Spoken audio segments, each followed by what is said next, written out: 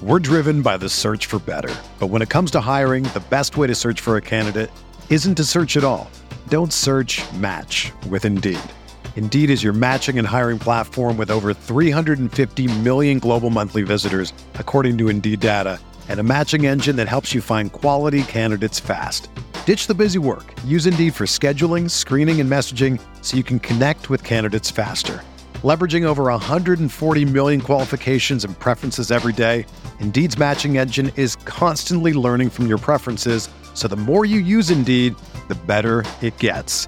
Join more than 3.5 million businesses worldwide that use Indeed to hire great talent fast. And listeners of this show will get a $75 sponsored job credit to get your jobs more visibility at Indeed.com/Blue Wire.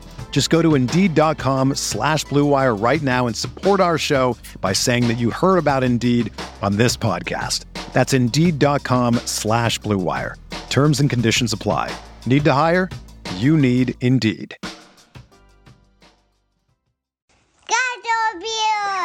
This week on the Garage Beers podcast, we are in week 9 of the podcast, our last week in single digits, and joining us this week, former Collinwood High School football star, former Mount Union College football star, and former NFL wide receiver Cecil Shorts III joins us from Houston, Texas.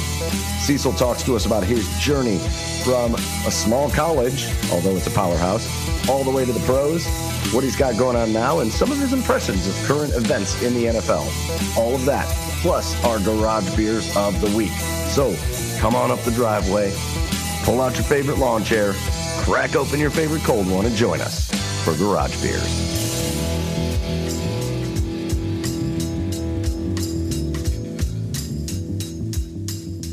And welcome in, everybody, to the 9th episode of the Garage Beers podcast. Our last week in single digits, Chad. Man, we've got a really, really good one for you now here in the Cleveland heat. With you, as always, over here on the west side of Cleveland, Michael Keefe, second week in the garage. So Chad's got to give me props for that because I stayed in my basement for the first 7 episodes.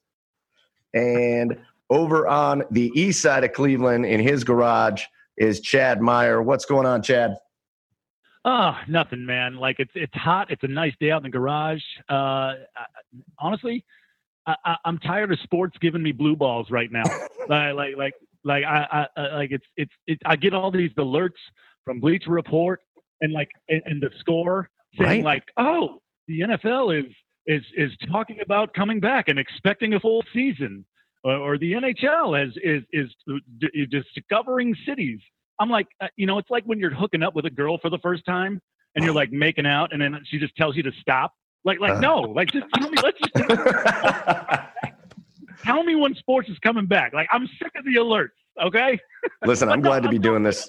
I'm glad that we're doing this tonight. And we've got a really, really cool special guest here tonight. We're going to get to him in just a second. I'm glad to be doing this tonight. We normally record on Tuesday or on Wednesday, but we're recording on Tuesday this week. And I'm glad because that's taken me out of the world of even being tempted to turn on my TV tonight, because ESPN's having a big Chicago Cubs love fest from the 2016 World Series. And they're playing Game 7 with Joe Madden. And I'm like, I don't even want to watch that. So I'm glad we're podcasting here tonight. Yeah. I'm sick of the rewatches too. Yeah. I don't need to. Leave me alone with that. I only want to see times where we win. And that's too few and far between. Right. So we're going to get to our Garage Beers of the week, but we got a special guest, and he's going to join us for the Garage Beer of the week. So, again, super excited for this. We are very excited to have Cleveland native, or Kent native, but Northeast Ohio native, Mount Union superstar, Division III football record holder, and multi-year NFL veteran, Cecil Shorts III is on with us. What's going on, Cecil? What's up, man? I appreciate the intro. That was pretty cool. Well, dude, you read I'm going through yeah, I know a bit about Cecil Shorts. I'm a Cleveland guy. You kind of follow your people from Cleveland. And then I'm going through just looking at especially the Mount Union, the numbers, man. And we're going to get into that because we got to do our Garage Beers first. We're going to get into that. But are they building a statue for you down there? I would hope so. Yeah. Hey, how cool would that be? Yeah, man. I think for a statue, you got to give a good amount of money. Good fair. amount of money back. Now, I've been giving a little bit, but not as much for a statue, probably. But maybe a plaque. I'm grateful. A plaque. There we go. A plaque. Yeah. So the first thing we do before we get into a little bit about your story, Cecil, and before we talk a little bit about what's going on in the world of sports, as depressing as that is, we do our first segment. We do our first segment every week. It's called our Garage Beers of the Week, where we go around and we share just a little bit about what beers we're drinking this week. What's making us feel good after a long, hard day of work. So we always leave it up to our special guest of the week to lead us off and give you the honor. So Mr. Cecil Shorts III down in Texas, what do you got going down there for your Garage Beer of the Week? Okay, so today is just a simple Miller Lite. Can't go wrong with it, right? Funny story. So I'm not a huge beer drinker. I'm more of a wine drinker. I think we had this conversation. Yep. But this beer, so draft weekend, I work for the Texans. So draft weekend, I'm doing like covered stuff on the radio, whatever. And they send like all this draft party stuff to the house. And they sent like a 24-pack of Miller Lite. I'm like, oh, I can't pass this up. Like you just can't. Free beer. I'm like, okay, perfect. So tonight's choice is simply a Miller Lite. Can't go wrong with it. I think the only thing better than a garage beer is a free beer. Yeah, I was going to say the price is right. Hey, it's better than the Natty Lights I was drinking in college. I can't even think about that. I had Keystone, man. I was a Keystone guy. You was a Keystone guy? Yeah, I was a Keystone guy. A 30-pack in Ashland was $6. So I just couldn't. I remember stressing about that, too. We got to buy more beer. $6. That's like 3 hours of work. So a Miller Lite makes its first appearance. We've had Bud Light a couple times. Okay. We had former Cleveland Brown, Felix Wright, had a Bud Light, and Al Snow, I think, had a Bud Light too, former professional wrestler, or current professional wrestler, Mr. All-Around Wrestler. So Miller Lite makes its first appearance. Cecil Shorts III. Chad, what do you got going on over there on the east side? Well, real quick, you know who Jay Crawford is, Cecil? Yeah, ESPN, well, former ESPN guy. I think he's on WKUIC 3 now. Is that correct? Yep. Yeah, he is. And little funny story here. He big timed everybody. Like we have like craft beer. We usually have like, I don't know, just different beers, like nothing special. I wouldn't say fancy, but this guy pulls out. Do you remember the brew kettle? It's a brewery around here. Yes. That you can make your own beer. But he decides to big time us. He met with like the head honcho of brew kettle, got his own beer made, and he goes, just a little humble guy. Like he takes a sip. I'm like, is that your face? He holds the beer up to the camera, and it's wow. It got his face on it. Called it like Believe Land pumpkin beer. I'm like, you son of a bitch! Like what the? Like you're big timing us. Must be nice, man. Yeah, right. Jay Crawford doing it big. Right. But I'm going with down to Cincinnati tonight. I've got Rheingeist. Ooh, good one. And I've got the Wiffle Wit beer. It's I'm in full summer beer mode, like I told you last week, Mike. So you know the stouts and the IPAs will be done for me until the fall. So, but this is a nice light. It's not like fruity. It's not like a fruity beer. Like yeah, you wouldn't want that. I'm a man, you know. So. All right. So Rheingeist makes its first appearance on the Garage Beers podcast. So Chad over there drinking the Rheingeist, and I'm also in super summer mode today. We'll see how it is next time because you're going to find it hard pressed to get me off the IPAs. But my favorite of this type of beer, I'm drinking a Shandy tonight, which is abnormal for me. But Market Garden in Cleveland makes this. It's just called the Shandy. And they make it with like real, actual fresh lemon juice and beer. And it is just refreshing. And it's like a little sweet, but not too sweet. And it is amazing. So I went with the Market Garden Brewery Shandy right there in downtown Cleveland. And so, again, we got Miller Lite, we got Rheingeist, we got Market Garden. Those are our garage beers of the week. Cheers, fellas. And we will get in. We're going to get into a little bit of Cecil Shorts here. Again, really excited to have you on here with us. got a great story, especially, your years at Mount Union. And we want to talk about what you're doing now. I know you're doing some work down there in Houston, like you said. So we'll kind of get into all that. But we're going to start just early on before you even went to Collinwood High School and played quarterback, right?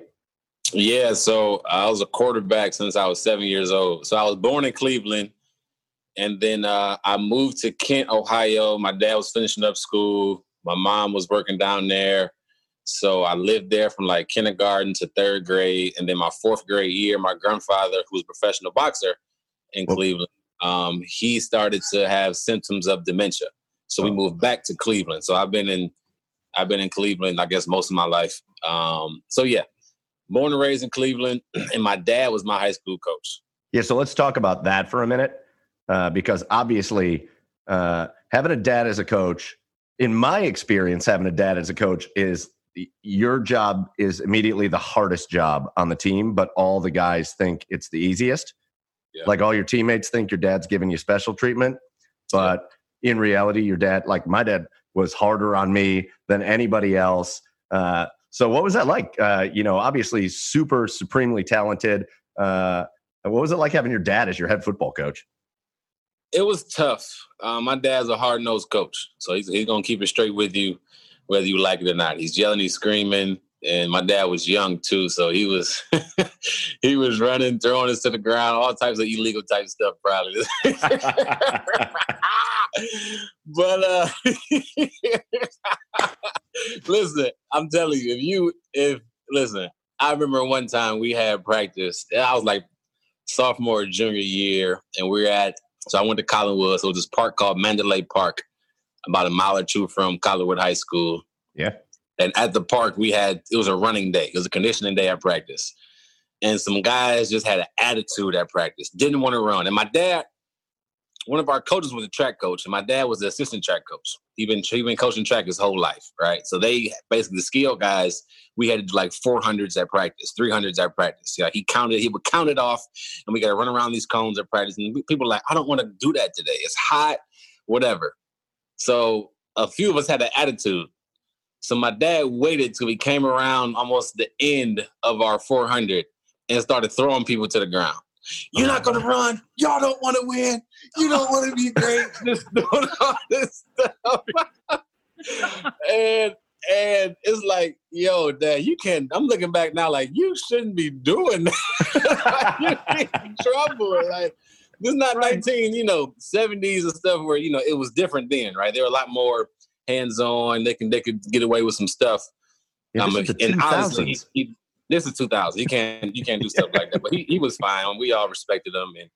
But it was a battle, man. It was like you mentioned. It's tough because you feel like he's always harder on you, and he was, because he wanted to see the best from me. He knew what I was capable of, and he saw things that I didn't see in myself, if that makes sense. And that's what a good coach does, the good father does. They try to bring it out of you. So we had our battles. Some things I regret. I said some harsh things in my past, and some things that, I think we need to go through to build our relationship that is strong today. And then as far as me becoming a man and a better football player, a better athlete, I needed that, man. So it's crazy. He was my hardest coach. So every other coach, it was easy to deal with. It was easy to understand. It was just easy to fall in line and listen to what they're saying.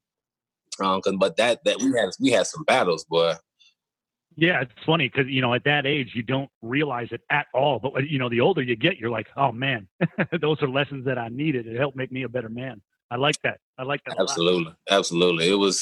He was the only, okay, this is sidetrack. So he's the only, he's the only coach that made me cry.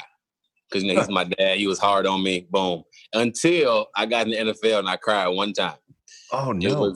Don't think I'm soft or whatever, but it was my rookie year in Jack Del Rio, and we were terrible. We weren't good. He actually got fired that year. It's 2011, and my receiver coach just wasn't that good. So I struggled running a curl route, 12 yards back to the quarterback. I just struggled running that route, and I was struggling in that practice. I'm trying to get my feet in the ground, losing confidence in myself. So he brings me into his office after a practice one day. and he just lets me have it. He's turned the film on, and he's in this beautiful office, and he's just letting me have it, just going in for about 30 minutes. And I'm like, well, damn, like, am I doing anything right? Like, come on, bro. But I didn't say anything. But the more he went in, I was so frustrated and I was so mad because I was trying to figure it out. Some tears started falling down my face. But from that moment, I figured out, I just learned a lot from that moment. That from that moment on, it changed my career. You know what I mean? It changed the way I thought, how I processed things, how I prepared for practice and games and learned how to be a pro. I needed that. But that was a moment. I'm like, I'm sorry. I didn't mean to hop around. This made me think. No. Jack Del Rio made me cry. That's some soft stuff, but it's all good. I know we just met tonight, but you said the quote before, please don't think I'm soft. As a dude that played in the NFL for X amount of years, if you only knew who you were talking to, like, I don't think Chad and I call anybody soft. Like, I mean, I played Division II ball, but I mean, I'm not like I didn't make it to the NFL, and I probably cried 5-6 times in it. But. A day. All right, so you're a Collinwood superstar. Talk about kind of that recruiting process and when you kind of knew you were going to be able to play at the next level, the college level, and then was there a recruiting process? Did you have offers? What led you to Mount Union? It's crazy. So my dad did a wonderful job, and his staff did a wonderful job of promoting us, taking us to camps all through the Midwest. He would drive us. I mean, they would drive us either by bus, individually, just taking us and putting us in front of different college scouts and different combines or whatever the case may be. So all summer, my junior and senior year, that's what we did. And we started getting some attention. After my junior year, we started getting attention, but going into my senior year, a lot of MAC schools were hot on my trail. So the top three were Buffalo, Eastern Michigan, Akron, and Youngstown State. But Youngstown State is not MAC. Right. I believe it's 1AA. But those schools were really hot on me. So at that point, I'm like, okay, I know I'm going to go, play at the next level. And I was excited. You know what I mean? I was the oldest of 6 kids. I'm in a situation living in the inner city of Cleveland. Like, I get a chance to make it out. I get a chance to help, not have my kids, my dad and mom pay for college. It's going to be pretty cool. Yeah. So my senior year goes on, and we're balling. We're having a good year. We almost became close to Glenville, who's a powerhouse at that time in the city. My senior year, they had 26 guys go to Division I. Yeah. 25 guys go to Division I in 2006. That was like the years of Ray Smalls, Robert Rose, Arvell Nelson, just tons of studs in high school. And we battled them. So at halftime, it was 14-12. And then they were just too deep. We ended up losing like 30-18, something like that. But we gave them all we got. So we had a really good year. I think we went 7-3 my senior year, barely missed the state playoffs. And then things started picking up like, okay, well, I'm assuming things are going to be picking up. I'm getting handwritten letters, I'm getting phone calls, all this stuff from those schools. And then once December hits, quick story. So the summer going into my senior year, we're at Akron. And Akron's like, told my dad, like, hey, we're going to offer him today. So I'm all excited, like, I'm about to get my first offer. Like, once I get my first one, the other ones will come. And I'm like, all right, cool. So they had the whole coaching staff from Akron watch our 7-on-7 game. And we played like Brecksville or some red and white school. And I went off. I had 2 interceptions. I threw for like 4 touchdowns. I was just going off. Yeah. And I'm like, they're going to offer me today. I ended up not getting an offer. Watch out, buddy. I ended up not getting an offer. Sorry, one of my sons is here. I ended up not getting an offer. And then on top of that, come fast forward to December, Akron was the first school and said, hey, once the season was over, hey, we're not going to offer you, but we want you to walk on. And at that time, I'm like, nah, I'm good. I appreciate y'all, but I'm good. I expected to get some offers. Buffalo, fast forward to January, Buffalo, Eastern Michigan still interested. Buffalo's pretty sure they were going to offer. Their whole coaching staff gets fired. Oh. So it's like the whole new coaching staff comes in. We reach out to them, and they're like, we'll do our research, blah, blah, blah. I never heard back from them. Never heard back from Eastern Michigan. And then Youngstown State called and said they want me to walk on. So I'm like, oh, man, I just, I thought this was going to work out as far as Division I. I feel like I'm good enough to play Division I. Well, I'm just frustrated. Like, why is this not working out? So track season happens. I always do well in track. We had a good track program at Collinwood, girls and boys. And then I guess around signing days in February, right? So didn't sign, obviously. But come March, April, I'm trying to figure out what school I'm going to. And then my dad takes us to this, college recruiting night. There's a bunch of D2 and D3 schools. And at the time, my dad's selling us to all these schools. And a lot of them know they were just waiting to see who falls through the cracks. So a few D2 schools really, really liked me, but they wanted me to switch positions. And at the time, I thought I was Michael Vick. And I'm like, no, I'm not switching positions. I'm a quarterback. That's what I want to play. That's what I want to do. I remember Slippery Rock, Lock Haven, Ashland, a few other teams. They wanted me to switch positions. Not Lock Haven, but a few other schools. I'm like, they want to play DB or running back or quarterback. DB, running back, or cornerback. I'm even a receiver. And I'm like, nah, man, I'm a quarterback. This is what I want to do. Now, at that time, a lot of those schools, Ashland was pretty good, but the other schools weren't that good. So I'm like, I don't want to go to a program. And to be honest, at Collinwood, we struggled early on and we built it up to be decent. So I didn't want to have to start all the way over in college. Sure. Mount Union came along like, hey, we love your film. You and my best friend, he was my number one receiver. They're like, we love you guys. Want you to come down for a visit. And I didn't know anything about Mount, really. My dad knew all about it, but I didn't know anything about Mount, really. Oh, yeah. And that December, we actually watched them play on TV. I'm like, oh, that's cool. And I'm like, oh, okay, I remember you guys. Y'all played on TV this year for the Stag Bowl. So we go down there. We love the school. And they really show love to us. They really show like they really wanted me to be at that school. And other schools showed the same, but it felt different at Mount Union. And then once you hear about the championships and how they win all the time, it's like, yo, it's hard not to want to be a part of that. You know what I mean? And so it was a tough decision because I turned some money down from D2. I wasn't full of scholarships, but I did turn some opportunity to get some money to actually pay to go to school at Mount Union. We got a lot of financial aid and stuff, but it ended up being a real blessing for us. Yeah. Oh, I would say so. I mean, where's your national championship ring, man? Do you got it? You got it in your house in a case somewhere, or where is it?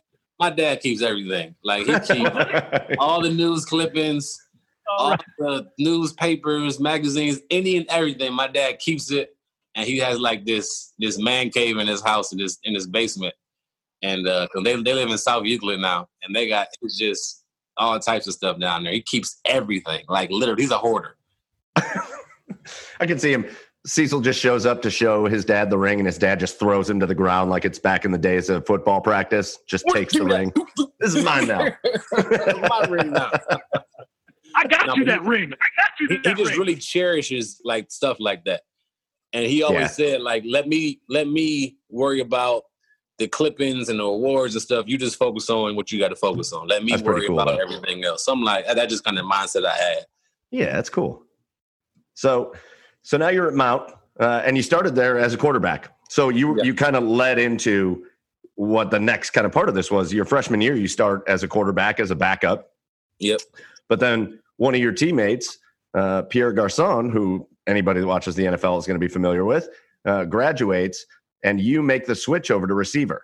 So what was that conversation like? I think anytime, I don't want to bring like race into our very fun podcast, but I just feel like I automatically get annoyed anytime I see like a quality black quarterback. I just feel like they always somehow, some way get asked to switch positions.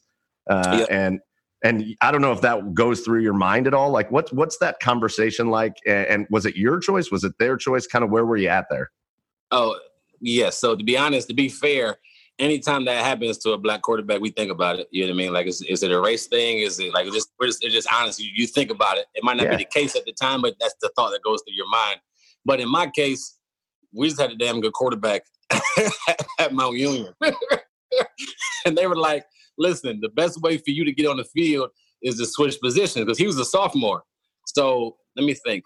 My freshman year, and you got to know, too, like when you come to Mount Union, there's 125 freshmen that come in with you. 2 or 3 JV teams, and then you got a varsity team. So my true freshman year, I was on JV and I made some plays, so I was able to address a couple of varsity games, but I ended up getting hurt in the JV game, so I redshirted. Going to that spring, I ran track, and I ended up being an All-American on a relay. I was on a really good relay, and they made my part easy. I was a freshman. I'm just going to run fast as I can. But they made my part easy, but I ended up being an All-American that year in indoor and outdoor season in a few individual events. And they were like, hey, we want you on the field, but we got a sophomore that, is going to be our guy. And that sophomore just took over the spot from a senior. So my redshirt freshman year in football, I'm like, I was like the number 3 quarterback, and they wanted me to groom me because I had 5 seniors in front of me at receiver.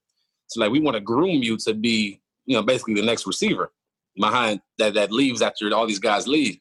So I'm frustrated. I didn't like it. I'm like, whatever. I mean, it'll get me on the field, but I just didn't like it. I'm in my mind, I'm thinking I'm a better quarterback than this particular guy. His name is Greg McKay. Right. And long story short, to be honest, I think I could have played well, but Greg was a beast. Greg was solid, man. He was a guy that extremely smart. I still don't know what his major is or what it means. General studies.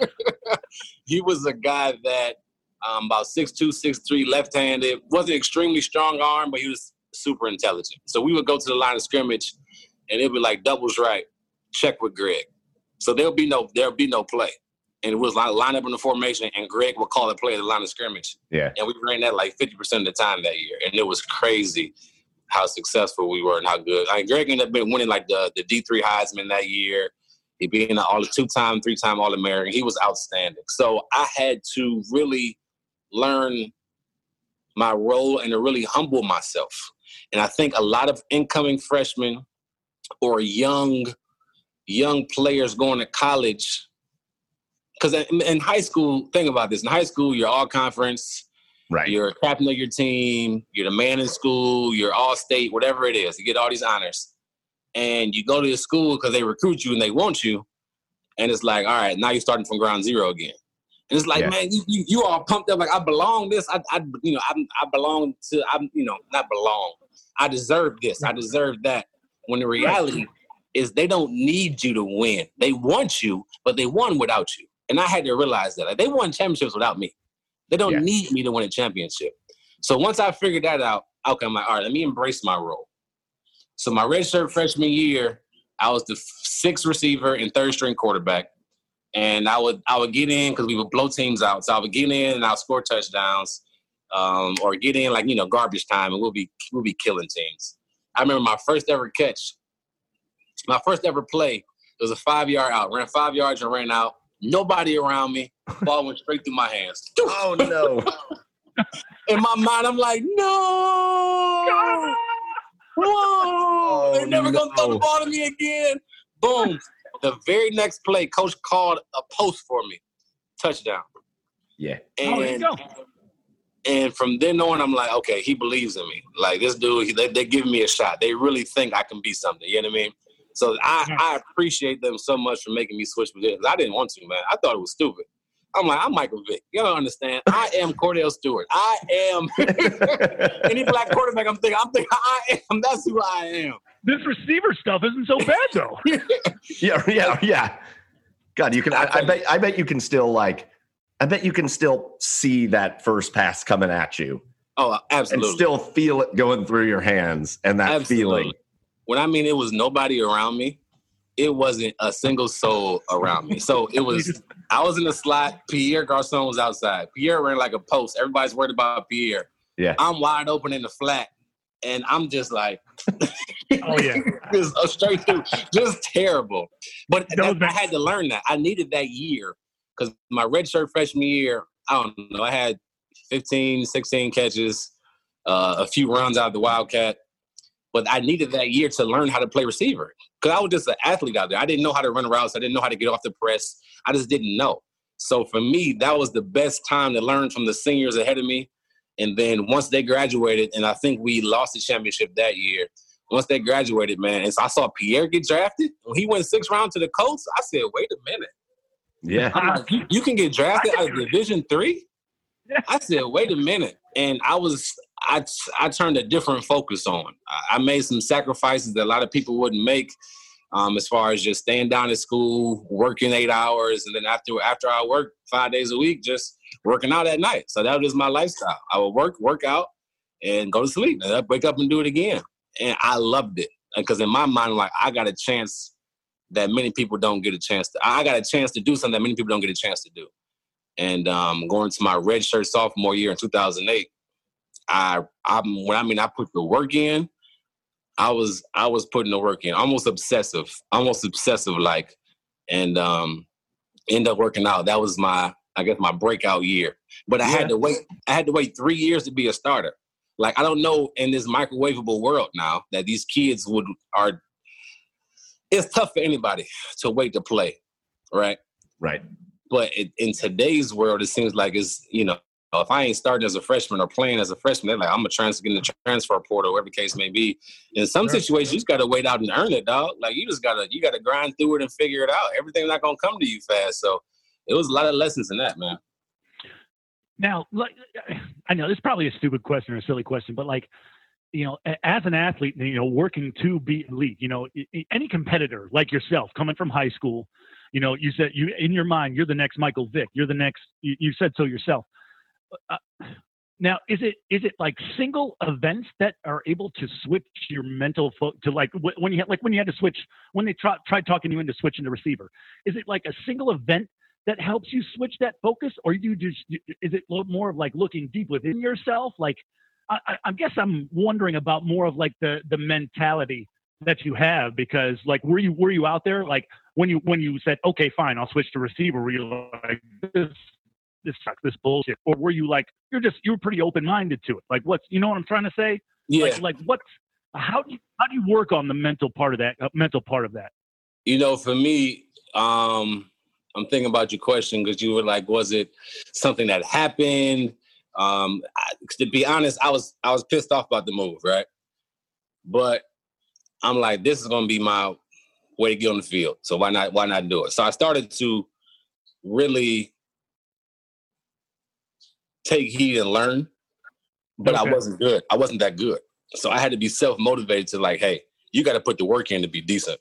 Because it was just different playing receiver. From a quarterback standpoint, I knew where I needed to be, but to get there from a receiver standpoint is different than looking at it from a quarterback standpoint.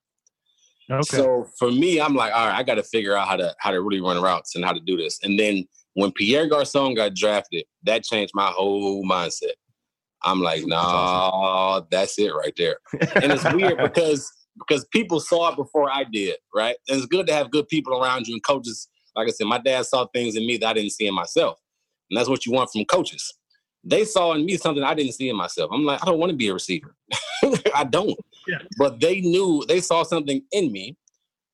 And they were like, listen, you're going to be a receiver and you're going to be very good at it. Just let's put the work in. So they took their time out. So I think it's a few things. You gotta be self-motivated, and you gotta have people around you that's pushing you. Mm-hmm. But you gotta be self-motivated. Like, you can't depend on others to motivate you. Like, I didn't need nobody else to tell me to wake up at 5 a.m. and go run. Go wake up in the morning and go to class, or wake up in the morning and go work out. Whatever the case may be, I was motivated to do that myself. I wanted to be the best I could be for my team and, for personal reasons as well. So to answer your question, it's a multitude of things, but you got to be self-motivated, man. Yeah, well, the motivation worked because, like you said, your breakout year is one of the great years in the history, maybe the great year in the history of Division III college football. You're just over there setting records at Mount Union. Your first year, what'd you go, like 77 catches, almost 1,500 yards, 23 freaking touchdowns. Your first year as a wide receiver, and you guys walk away with the national championship. So this is a similar question, but I kind of want to know this. What's a year like that like? Where all that work that you've put in, you talk about those sacrifices, and to me that just sounds like a college kid that's just has something in him, whether he learned it from his dad or whether he just has this desire to not be a normal college kid, to not be like some dumb idiot like I was in college. And just was like, I just want to drink with my friends. You put all that work in, and then you just have this year that it's just this immaculate year. You win, you're dominating everybody. You win the national championship. What's that like to go through that? It was surreal because it was like you finally, my freshman year I got hurt, my redshirt freshman year, you're on the bench, you're barely playing, and then now you're a big time contributor. And like, I remember my first game that year, and I ended up having like 100 yards and 2 touchdowns. I'm like, oh, I got this. Like, you know what I mean? I felt the work pay off in the very first game. And I don't think, like, I watched The Last Dance with Michael Jordan, and I think LeBron's the greatest. I'm just being honest. I think LeBron's the greatest. Jordan is awesome, but I think LeBron's the greatest. But I'm watching The Last Dance, and the mentality that Jordan had in college, I kind of had the same thing. Like, I wasn't a butthole, but as far as that's our first butthole that's been said on this show. As far as like trying to be the best I could be and just being obsessed with my craft, I'll be walking to class and imitating that these people are defenders, right? And running routes in Walmart or doing stuff to be repetitive. Like the best way I learn is by doing it. So I would just go through it in my mind over and over again. I'll go through it on the practice field over and over again. And walking to class or doing whatever, I'll just run different routes. And I get teased for it so much. But it felt so good to see, to reap what you've been working for, to reap what you've been sowing. You know what I mean? So that first breakout year, and then in the championship game, had to have 2 touchdowns. That's our only ESPN game. That's our only game on ESPN. So everybody, we like, hey, we gotta show out. We gotta. This is the only time we could be on national TV. And to have 2 touchdowns in that game and help our team win, man, it was huge, man. And just to be on a team like that, our leadership was crazy from our head coach on down. Like it was, and it's weird because at Mount Union, if you don't win it all, you don't get nothing. Right. So we won the conference the last 24 years, 26 years. If we don't win, we never get conference rings. If we don't win the national title, you don't get anything. So if you win the national title, then you get a ring. If you don't, then it's whatever. Get back in the weight room earlier than what we supposed to. And that's the expectation at Mount Union every year is championship or bust. Which just look at those stories. Yeah, I'm just picturing you in Walmart being like Darnell Jefferson from the program, just carrying the football around, having people try to strip the ball from you, and no, like dead serious though. I would be, dang, I wish my friends was on here. I would be walking in Walmart and then just like a hard stick this way. Just do that spin move. No, dead still. Like just in my head, I'm doing stuff. I'm like a 6-year-old imagining, like just going through things in my head. And then at night when I would go to sleep, I'll think about, especially the night before the game, I'm like, let me just take about 30 minutes to think about the different routes I have, different coverages I'll see, and let me just go through the game in my head and what might happen. And I mean, that stuff pays off, man. Oh, my gosh. It felt so good. But I look dead crazy in Walmart. Yeah, there's the Walmart greeter like, sir, can you put the potato down? Like, what are you doing? Why are you doing that? Sir, leave our produce alone. You're jumping over people trying to grab groceries like you're jumping over a defender. Like, I would go to random people and just juke them. Just and people think, and I'm in socks and slides, and they think I'm crazy. Like, what is this guy doing? So you obviously you stormed through your career at Mount Union. You finished with like 1 million catches, like almost 5,000 yards, 63 touchdowns in basically what amounts to 3 full-time years. And again, at Mount Union, one thing that doesn't happen, and so you're able to compile those stats, is it doesn't really happen. Not a lot of players get drafted out of Mount Union anyways, but certainly not early.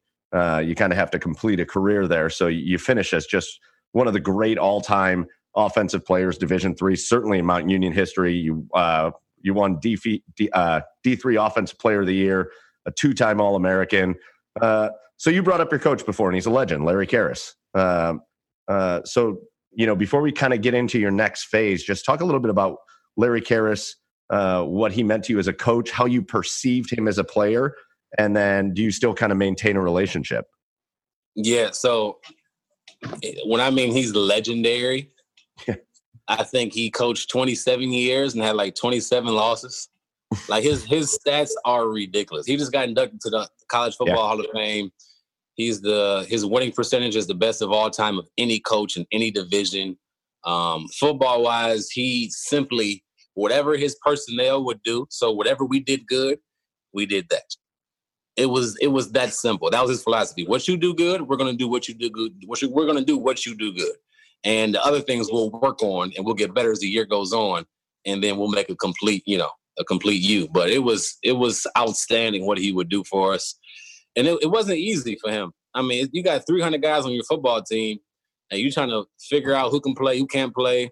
And you got to keep this culture up. You know what I mean? And so many guys come in from out of state and they'll quit, they'll give up. But he was a guy that truly, for me, he loved me. He saw something in me that I didn't see in myself. He pushed me. Him and his whole coaching staff.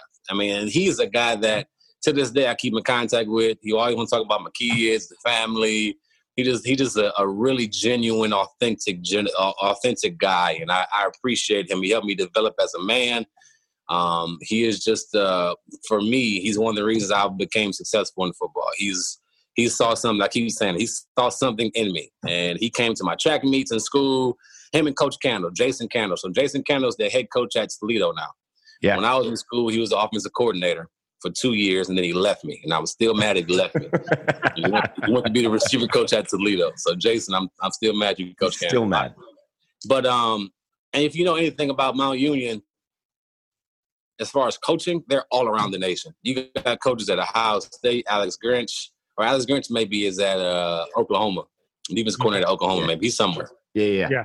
But you got this head coach, is Iowa State head coach, Matt Campbell. He's a Mount Union grad. It's just so many Mount Union grads in the NFL and big time college programs. It's amazing, but it all stems from Larry Karras, how he pours into his guys, he builds them up, he makes sure they're taken care of. He does a great job of mentoring us, man. So I can't thank him enough for all he's done for me, man. Now, do you follow along? Like, do you know, there's Karras is not the head coach at Mount anymore. Right. I don't know if that bloodline has stopped, or because I know it's Jeff Durham, but I don't know if there's any more Karrases on the staff to come up. Do we know? Well, technically, Jeff Dart is family because he married Larry Karras' daughter. Boom. So if you do that, you should have to take her last name. That's Larry Karras' daughter, so you're a Karras. There you go. So he married into the family, but there's no other Karras on staff there. I keep up with everything. I talk to a lot of guys I play with are coaches now with Mount Union, so I keep up with everything going on. So there's no more Karras on staff, and Vince Karras' son, I believe, is a defensive coordinator at Toledo now. So they're all moving up, man. It's awesome. The platform he leaves for his younger coaches and how he wants the best for them. I mean, it was multiple times that Coach Karras could have left us. You know what I mean? Before I was there, he could have left and went to I'm pretty sure a small D1 somewhere or Division II, wherever he wanted to do. But he stayed. He made a legacy, and he is legendary, man. So I'm thankful. So he could have left, but that does bring up one other question. You're dropping these crazy years as you finally get your full-time. Do you start getting offers? Do big programs start looking at you and calling you and say, hey, do you want to do that in Ohio State or Oklahoma or is it just like, leave me alone, I'm at Mount Union? No, I haven't talked to no Division I. Like when I was in school, it was just like even after you're putting up. Like I'm putting up video game numbers, and because I think next year, the following year, I put up 1,700 yards. yeah, right. You had more yards the next year. And what's crazy is, so I almost left and went to Toledo because my receiver coach went to Toledo. So I'm like, yo, let me come with you. Like, I'm not trying to be here. And he's like, nah, you need to stay. Something special is going to happen here for you. Just stay and dominate. You know what I mean? My dad always said, like, no matter what, like, if your goal is the NFL, and I wasn't thinking about the NFL at the time. I was trying to be the best I could be here, right? That dream didn't come until, like, my senior year. I'm like, oh, my gosh, we'll get to that later. But I'm just trying to be the best I could be where I was at. So he was like, nah, things are going to work out here for you. Just stay. If you want to come, I'd love to take you. But, I got to sit out a year and do all this stuff and kind of earn my spot back up and everything where I was already solidified at Mount. So, I never got the opportunity to leave, but I did think about it once or twice. So now, I mean, we talked, NFL wasn't even thought till your senior year. What, let's transition into that. You end up being the highest drafted person ever out of Mount Union, 4th round pick to Jacksonville. when did that actually start to become a reality for you? Like, I mean, were scouts talking to you senior year? I mean, did you have a pro day, or when did that become a real possibility? It was a surreal process. So at the end of my junior year, that was my 4th year in school. I could have left for the draft then. And I had a few agents get in contact with me, but it wasn't nothing serious. I'm like, whatever, you know. I'm gonna come back for my 5th year, try to win a championship. When we were at the D3, you play for the love of the game. Like you play for your brothers on the team. Like we were just trying to win championships and enjoy college, that you guys know. Yeah. So after my junior year, we lost. Going into my senior year, it was like every other day agents were calling me. And I'm like, this is getting crazy. And then scouts start coming to the school and calling Coach Karras. And I'm like, yo, and Coach Karras brought me to his office like, yo, so this is getting real. Let's make sure we're on our P's and Q's, boom, boom, boom, boom. But it got real because of the success of Pierre Garçon. So Pierre started really taking off his 2nd year in the league with Peyton Manning.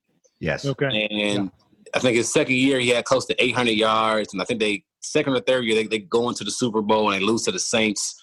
And when he started having success, the NFL's a copycat league. So they're like, okay, who's this Pierre cat? Where'd he come from? Let's go find the next Pierre. Yep. And I just happened to be doing really well. And it ended up like, so long story short, every day that summer, not every day, probably at least every week, 2 or 3 agents would hit me up. So my dad was like, hey, tell all the agents to talk to me. So every agent I talked to, be it Facebook, text, call, whatever, I'll send to my dad.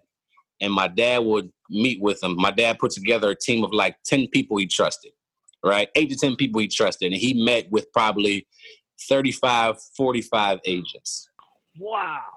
And he made them all fly to the house. I'm like, if you're serious about my son, you would fly to my house and meet my team of people I have. So all of them flew in, and my dad was drilling them.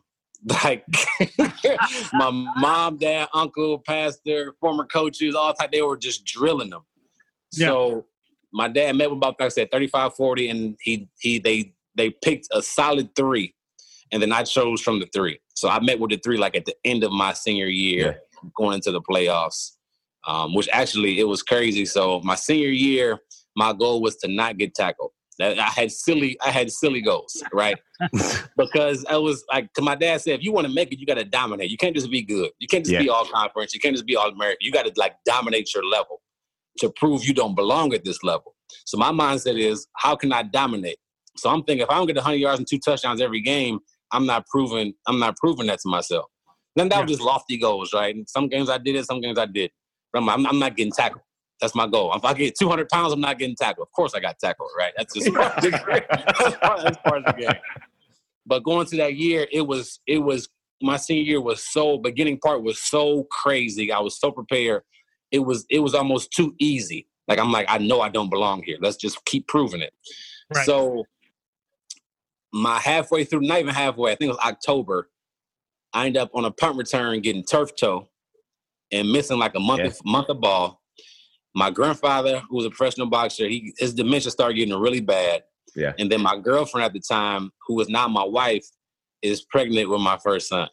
Oh, jeez. So all this happens my senior year, and I'm like, this is not how it's supposed to go. What's gosh. Going on? So that was the world. That was the world increasing your difficulty setting, like in Madden. Like you were on easy, and they had to take you up to like all pro. They had to. So it was like, what the heck I'm gonna do? I'm missing. I think I missed a month. And turf toe is something that's not gonna go away. It gets better, but it's not gonna go away. So I came back as fast as I could, and we playing Baldwin Wallace, and they're like 7-0 or 8-0 or 7-1. And I'm like, and we're like undefeated at the time. And you got to think about that. Of course, Mount is undefeated. I got a funny story about Baldwin Wallace. I'll tell you guys later. So we're playing, and I'm in so much pain. But one of the agents came to the game, and I was supposed to meet with him after the game. This is my first ever meeting with agents. And long story short, we ended up winning. I had a really good game. Took the opening kickoff back for a touchdown. Had three receiving touchdowns. So I meet with him after the game, And that's when it hit me like, yo, you about to get a real shot. Like, I seen scouts at practice. I seen these people talk to me. I talked to all these guys, but when the agent from California came, named Chase Callahan with Rep One Sports, they represent Jared Goff, Carson Wentz, Ben Roethlisberger, all these people. I'm like, oh my gosh, like, y'all really want me? Like, it hit me right then. I'm like, okay, you know, I know you don't feel the best, but let's get this together. Like, let's get this together and finish on a good note. And we didn't win a championship that year, but it was a good run. Well, you missed what, 3 games, and you still finished as a first-team All-American your senior year. So, yeah, pretty good. Big deal. Hey, real quick. Baldwin Wallace. Quick story about Baldwin Wallace. So my junior year, or maybe it was my senior year. I think it was my senior year.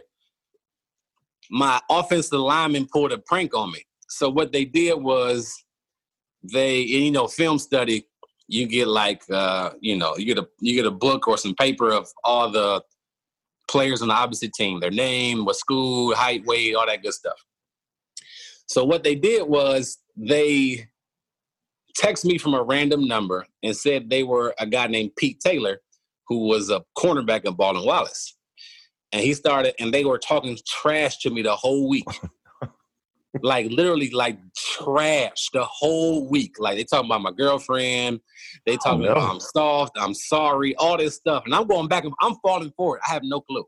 He hits me up on Facebook is talking trash. He's texting me talking trash.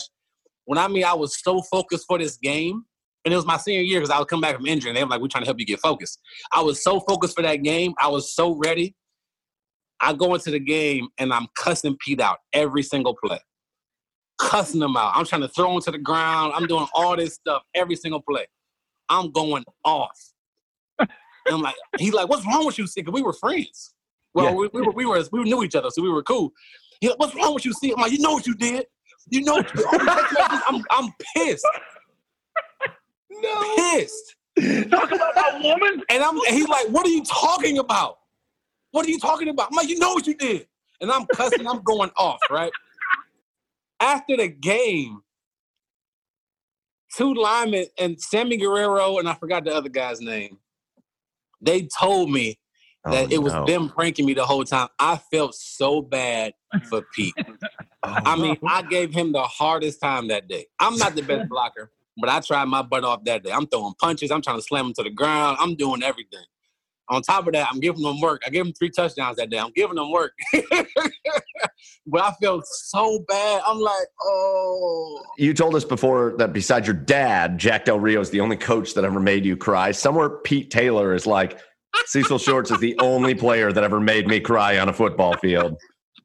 He's the only one that got me. I felt so bad because he was like, I know what you're talking about, see? And I'm coming at him every play. I'm going at him, and I'm hyped. I'm excited. I'm like, you gonna get this work today. And he goes in and just lays his jersey on the coach's desk, like, I don't need this shit. It was bad. I'm like, I didn't try this hard all year. In my 4th year, this is terrible. Oh, I feel so bad. I think I apologized to him after that, like, yo, after I figured out what was going on. And they made the biggest joke out of it. They thought it was the funniest thing in the world. I'm like, y'all some real buttholes, man. Well, little do you know, Cecil, we have Pete Taylor waiting in the Hey, my bad, Pete. My bad. I love Pete. My bad. You know, the famous Cecil Shorts Pete Taylor feud. Golly. That was so bad, man. I fell for it so bad. Like, all week they were texting me and Facebook messaging me. And I'm like, I can't believe, like, who talks junk like this? I'm like, okay. Right. Sorry, side story. Yeah. So talk to us. Your whole prep, you're working. You're getting the attention from the NFL. But again, even still with your, with your pedigree and with your success at Mount, I mean, you don't see a lot of guys from Mount. You've seen success at Mount. I mean, obviously, just the premier program and basically in Division III, or else at least it was for the longest time. Yeah. So what's the draft day, draft night, day 2? What's all that like for you? It was Man, so I actually trained in California, and then getting ready for the combine. So I actually got to participate in the combine, which is fun. Yeah. It wasn't fun. It was fun moments. So I got a bunch of free gear. We got D3. You don't get free gear, right? You get one pair of cleats, one pair of gloves. That's it. So I got a bunch of free gear from Under Armour, Adidas, Nike. It was awesome. Yeah. Got to meet like Cam Newton and who was a quarterback at Alabama at the time? It was Greg. Greg McElroy, maybe? Greg. So me and Greg having full-fledged conversations like we know each other in the cafeteria. It was like the coolest thing for me because when you're at a D3 school, and maybe you played at Ashland, so maybe you can relate to this. After you play your game, you go watch the D1 games later. Yeah. You know what I mean? Like we were cheering for Ohio State and all the Florida boys I hung out with, they were cheering for all the Florida schools and go back and forth. Yep. So when I saw Cam Newton and Greg and these guys, I'm like, yo, what's up? Hey, man. I was a fan. And I had to yo, focus. Like you belong here. There's not too many Division III guys around. You know what I mean? So that went cool. I had my own pro day at Mount Union. That went well. But draft day, we were hearing the highest that my agent was hearing was second round. And he was like, it seems like you're not going second round. Let's just be hopeful. We want you to go the highest you can, but you're probably not going second round, right? You're a 4 through 7 guy. And let's just be honest. Now, I love that about it. He kept it real with me. Yeah, that's cool.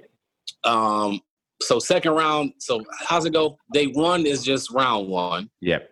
Day 2 is round 2 and 3. So I'm hoping the more receivers that get off the board is better for me, right? Right. So I apologize. My son's running around here. That's all good. Man. We know the feeling. Yeah, we do. So the more receivers that go off the board is better for me, right? I think I was like the 30th ranked, 25th ranked receiver coming out that year. So my dad had this chart. And he had all the receivers written down on this chart. And every time somebody got drafted, he would scratch them off. Like, all right, good. That's like Julio Jones, A.J. Green, Kendall Cobb, Torrey Smith, Jonathan Baldwin went first round that year. Drafted to Kansas City Chiefs out of Pitt. Now, he ended up being a bust, but that's just a funny story. I'll tell you about that later. Anyway, sorry, I'm going random. So my dad's checking all these guys off. So second and third round come, no love. I'm like, I was kind of down about it. So I'll go hang out with my friends that night, just take my mind off of it. And we go back the next day at my dad's house, and there's tons of people. There was tons of people there Friday night. So Saturday night is less, but there's still tons of people there. And my agent hits me up like, hey, I don't know what's going to happen today. It seems like it's not a lot of traction about your name, blah, blah, blah.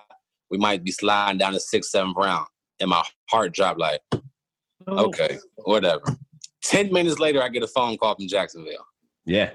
And I'm like, yo, what's going on? And they're like, hey, this is so-and-so and so-and-so from Jacksonville to stay on the phone.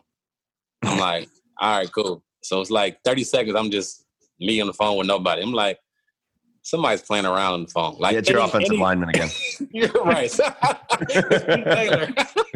Yeah. Gotcha. So I'm like, whatever. And then Jack Del Rio hops on, hey, Cecil, how you doing? Jack Del Rio, head coach of the Jacksonville Jaguars. Hey, we're going to select you to stay on the line, okay? And I'm like, oh, shit. Yeah. Hey, this is about to go. Big smile on my face having. And my dad looks at me like, uh-oh. He stands up like, wait, what's about to happen? And then the call always comes before the announcement on TV, right? So I'm getting the call. They're talking and like, are you excited? And I'm like, yes, I'm very excited to be part of the Jaguar, whatever, franchise. The house goes nuts. The house goes crazy. I know, right? Trade me. I heard this other guy was pretty good. Man, house goes nuts. Family, you ever heard of Pete mom, Taylor? Dad crying. It was awesome. You ever heard of Pete?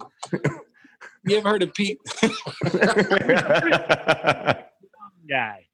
If that would have been Pete, I would have been so mad. I mean, truly though, that would have been the ultimate full circle. Yeah, he just gets drafted one spot ahead of you. Oh man, golly. That's awesome though, dude. House goes nuts. Yeah, I mean, house goes nuts. Like you can't care. I don't know. You can't care, right? Like, I don't know. We're from Cleveland, right? Yeah. So the perpetual feeling is nobody ever wants to come play for Cleveland in any sport, for any team ever. And so we get the reports every year that so-and-so might not want to go. You know, when we had the number one pick the year they took Baker, and it was like,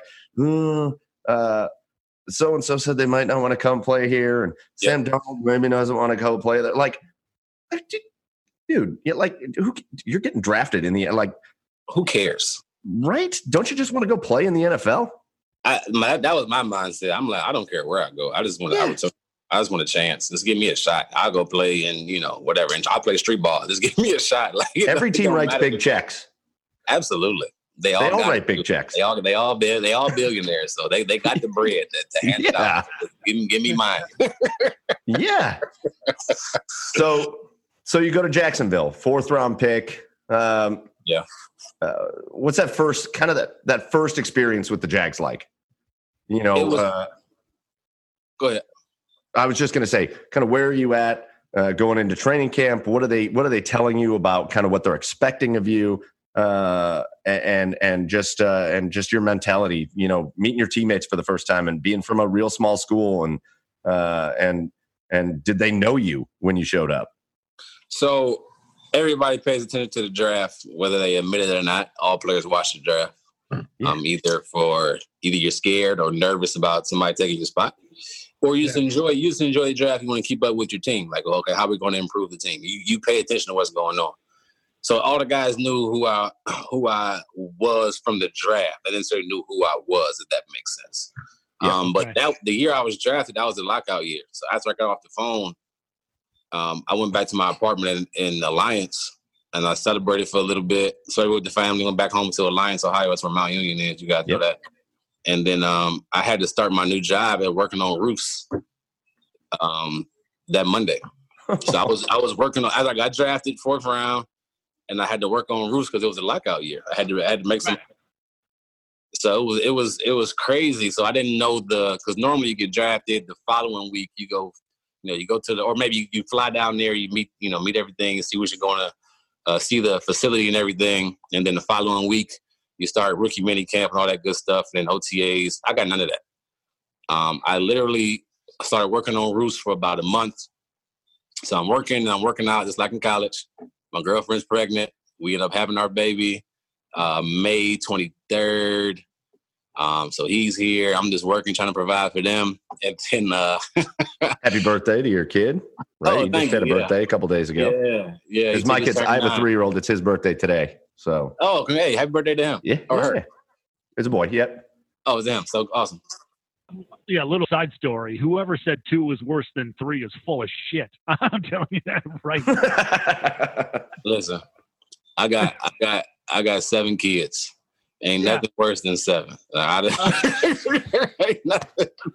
told Mike before it got going on, I was going to give you shit. I'm like, are you trying to go full Cromartie on us, man? Like what? No, no offense to Cromartie. All my babies came from one woman. All my babies came from my wife, one woman. No offense to anybody. I'm just saying. We ain't hopping around like that. Secondly, I blame my wife. It's not my fault. She trapped me. We have 4. Boy, girl. Perfect. You did it. It's perfect. 2 boys, 2 girls. It's perfect. She like, I want to try for 1 more. I'm like, we good. You can take 2. I can take 2. I can take the boys. You can take the girls. Or we can switch it. Or we can, one of each. We're perfect. Listen, honey, the NFL only pays so much. Yeah, I'm trying to having all these kids. Next thing you know, long story short, we had some fun. She trapped me. And instead of having 1 child, we had 3. We had triplets. Triplets. All girls. Oh. All girls. Okay, two things.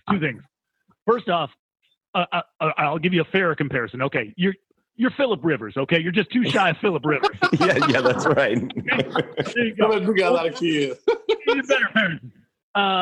Secondly, did you know, like I have a friend who lives in Columbus who, they had twins, but they were expecting one. Like, did you know that you were having triplets, or did you like find out in like the delivery room that it was like, oh, here's 3 more? So we found out as the appointments went along. So the first appointment, no, pregnancy test, we're pregnant. Okay, cool. We go to our first appointment. I'm actually in Miami with the boys. We hanging out. It's like a men's trip. We hanging out, having a good time. My wife FaceTime me. I'm like, hey, how'd the appointment go? And she shows me the ultrasound. And I'm like, babe, why is it like it's 2 heads on there? Why is it 2 heads? And she just go back smiling, like, we're having twins. And I'm like, oh hell no. I went for a walk. I left my phone, I went for a walk. And then we go back to another appointment 3 weeks later. And the ultrasound, it's an in-depth ultrasound. Yeah. And she's going, she's like, okay, there goes baby A. There goes baby B. And I start daydreaming. I'm thinking about work or whatever's going on. I'm just daydreaming. And she said, okay, there goes baby C. All 3 babies are here. And I said, wait a second. Time out. Flag on the play. Like, what? Wait. Wait. 3 babies? She's like, oh, you know you're having triplets? I'm like, no, we didn't know we were having triplets. No. So I went for a walk and I prayed. And I'm like, Lord, please help me. I don't know what I'm going to do with, let alone 3 girls. Yeah, good news. They're all girls. All girls. Yes. So 5 girls, 2 boys. That's going to be fun teenage years right there, my friend. Ooh, it's going to be crazy. I still remember like our first ultrasound. I only have one. I remember our first ultrasound and the doctor's looking around. It's like the real basic one. Doctor's looking around in there. She's like, all right, there's that. There's the heartbeat. And let me just keep looking around in here. And I was like, what are you looking for? And she's like, making sure there's no other ones. I was watching like real intently, like, no more. Oh yeah. It was crazy, man. Yeah, that's what happened to my buddy in the delivery room. I guess they the whole time they were only expecting 1. So 1 came out and they're like, oh, she's not done. Wow. And my buddy, according to him, he said he just turned like just did one of, like he just. I don't blame him. That's a shocker right there, brother. Oh my gosh. Yeah. All right, so back to football because I can't even. We're gonna have more, and I don't want to be putting this on myself. I don't want this bad juju on myself. We're gonna maybe try to have another one, and that's cool. So back to the NFL. So now you're in Jacksonville. Okay, yeah. You talked a little about your first experience, which is so crazy. You're out there you're doing roofing after you get like a week after you're drafted is so crazy. But it is the reality for, it's reality for a lot. I think a lot of us just watch like what happens with like a first round pick. Yeah. And, you get flown in and you're doing them, but there's 5th, 6th, 7th round guys. And, a lot of people that have to work, they got to make their money. It's not like instant paycheck right off the bat. So, so you go in, you get your first camp. Just talk to us a little bit. What's it like when finally when you're going to play? What's it like running out of that tunnel for that first game when like, all right, man, here I am. Cecil Shorts the third on the back of my jersey, and I'm gonna be out there full time for this team, going at it in the NFL. And how different is it from Mount Union? Like, because you're talking like D3 guys that go to like Ohio State say, "Oh my God, it's just a totally different speed." But like Mount Union to the NFL, what's that like? It was like I can't even explain it. I was out there like, what is going on? Like, what in the world? What? I was out there in awe at times, my rookie year. Yeah. I was out there. My very first regular season game, I cried. I'm like, this is amazing. Like, national anthem came, it's 60,000 people there. I played in front of 5,000. Yeah. 6,000. So opening day is like 65,000 people there. All these fireworks and everything. Boom. I'm like, we did it. So it was an amazing feeling. Preseason is different than regular season. Preseason, I was balling my rookie year. I mean, I got player of the game like two times. I'm like, I got this. I scored one or two touchdowns. I'm like, I got this. Oh, no. And then regular season comes, and I ain't get a catch till like week 14.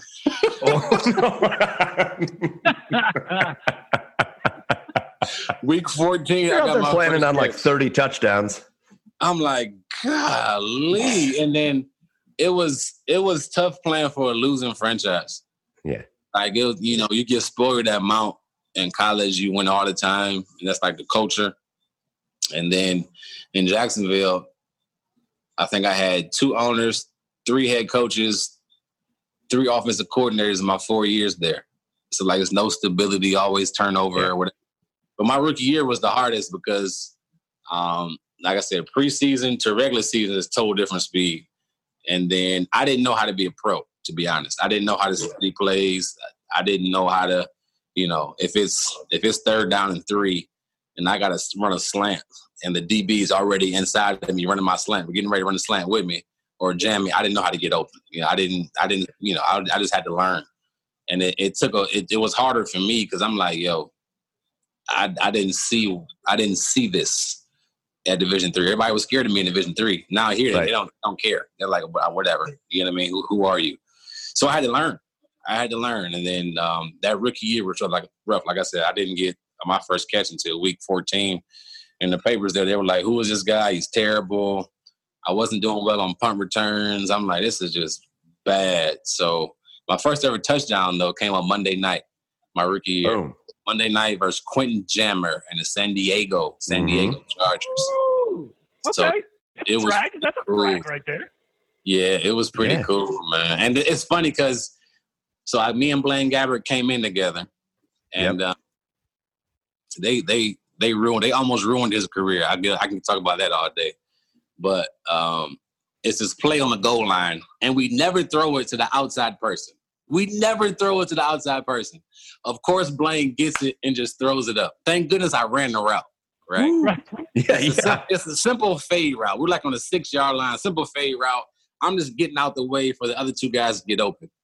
So I get off the line and I run and I look up. I'm like, oh my gosh, the ball's coming. I'm like, and I didn't have time to react. So I just jumped up, put my hand up, and I caught it one-handed and I came down and I looked up like, I scored. I scored. Give me some. No, like it was like, what the heck's going on? But that was surreal. It was Monday night. All the family and friends saw it, so that was pretty cool. Yeah. But that rookie year was rough, man. Just the adjustment from Division III to the speed is different. The knowledge is different. Playbooks are this thick. Yeah. They know everything about you. You know everything about them. It's really a mind game. How can you get open versus a 10, 11, 12-year vet that's been there, that knows everything about you, that knows your tendencies as an offense? So it was a lot of in-depth stuff that I didn't know how to prepare for.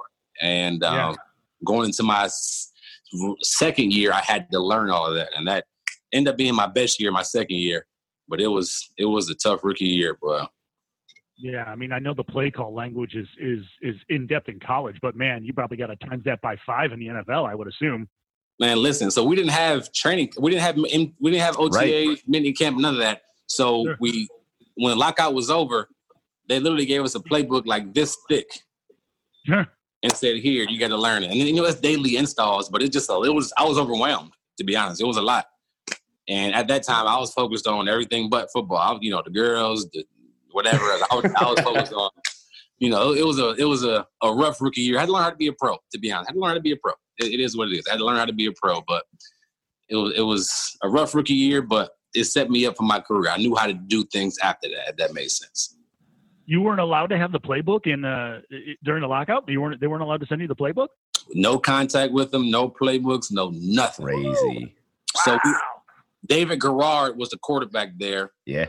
At the time, and he called me and Blaine and flew us down to Jacksonville for a couple of weeks. So we did like some 7-on-7s and just hung out in Jacksonville, whatever. But that was it.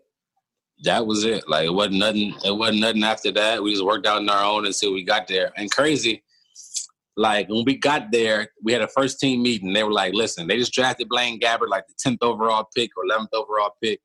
And they're like, listen, Blaine Gabbert is our future.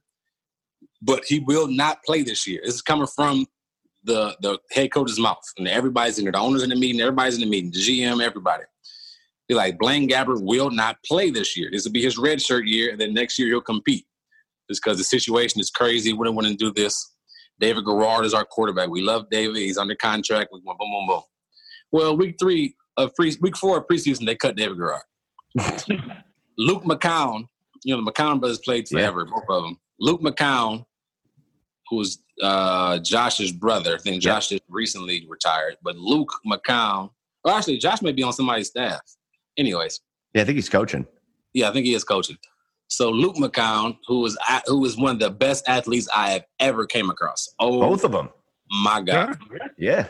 And when I mean they are crazy athletic. So Luke, when we went down for 7-on-7s in the lockout, Luke took me and Blaine hooping. Blaine has no hoop game. Terrible. But Luke was all state, all everything. So he picks the ball up. He does it between the legs and dunks it right there. Just picks it up and just between the legs and dunk. I'm like, oh my gosh, what is going on? He had like a mini dunk, like crazy athletic, crazy. Yeah, that's what Josh was doing when Josh was in. Well, they both played for Cleveland at one point, but that's what Josh was doing. Like, there's a video of him doing like this casual 360 dunk over a dude at like the YMCA.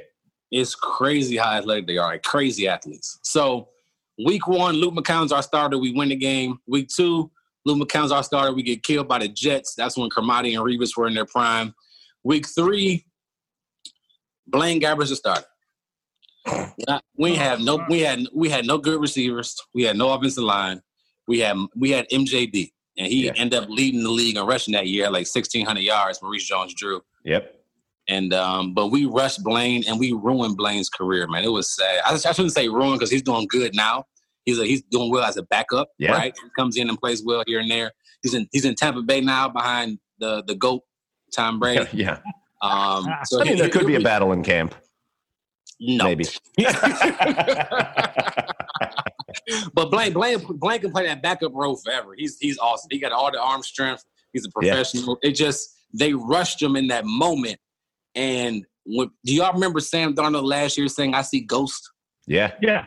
That's how Blaine was his rookie year. Like he was seeing stuff because he got hit so much. And he was the youngest guy. He was the youngest quarterback, like 2 classes after him. Like he was just so young. And it kind of ruined his start, and then he started picking up it later. But it was sad. Sorry, I got off topic. Sorry. No. So you brought something up before that I think is, again, we're Cleveland centric. So I think a lot of Cleveland fans would be interested to at least hear your take on this as a former player. Yeah. You talked about having multiple owners, multiple coaches, multiple general managers, all that stuff. Mm-hmm. We're here in Cleveland. That's what we do is new coach after new GM after new ownership after boom, boom, boom, boom, boom, boom. And we got Stefanski and Barry now. And like, as a player, how hard is that? Obviously, it's hard to pick up playbooks and stuff, but how frustrating is it? And then do you ever is there a time, I always wonder this as a Browns fan, are there times where these players are like they fire Freddie Kitchens last year? And to us as the fans and from the media perspective, he was clueless. He made some horrendous decisions. But is there ever a time where you're like, man, this guy just needs time. Like, he's good. He just needs time. And they're just get rid of him. Like, how does that whole process go down in the locker room? Yeah. So we talk just like everybody else talk. Like, it's times where we were like, hey, this guy stinks. Or it's times where we're like, yo, I know. Because I was in a situation where, let me think.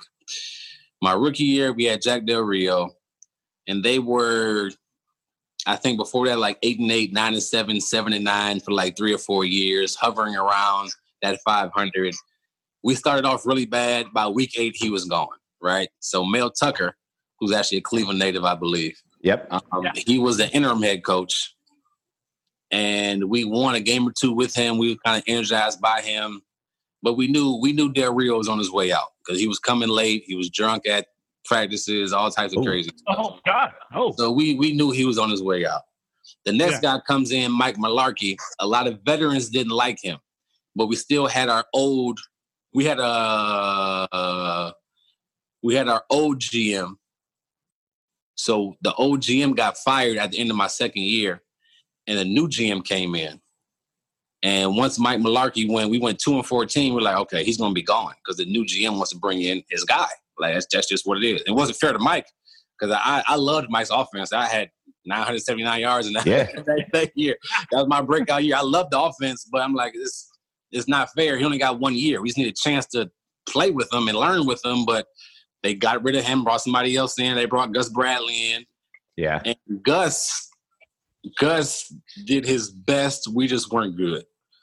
We just weren't good. Gus, I love Gus. To this day, I talk to Gus every now and then. He's defensive coordinator in San Diego now. And actually, his son's a quarterback at Toledo. But cool.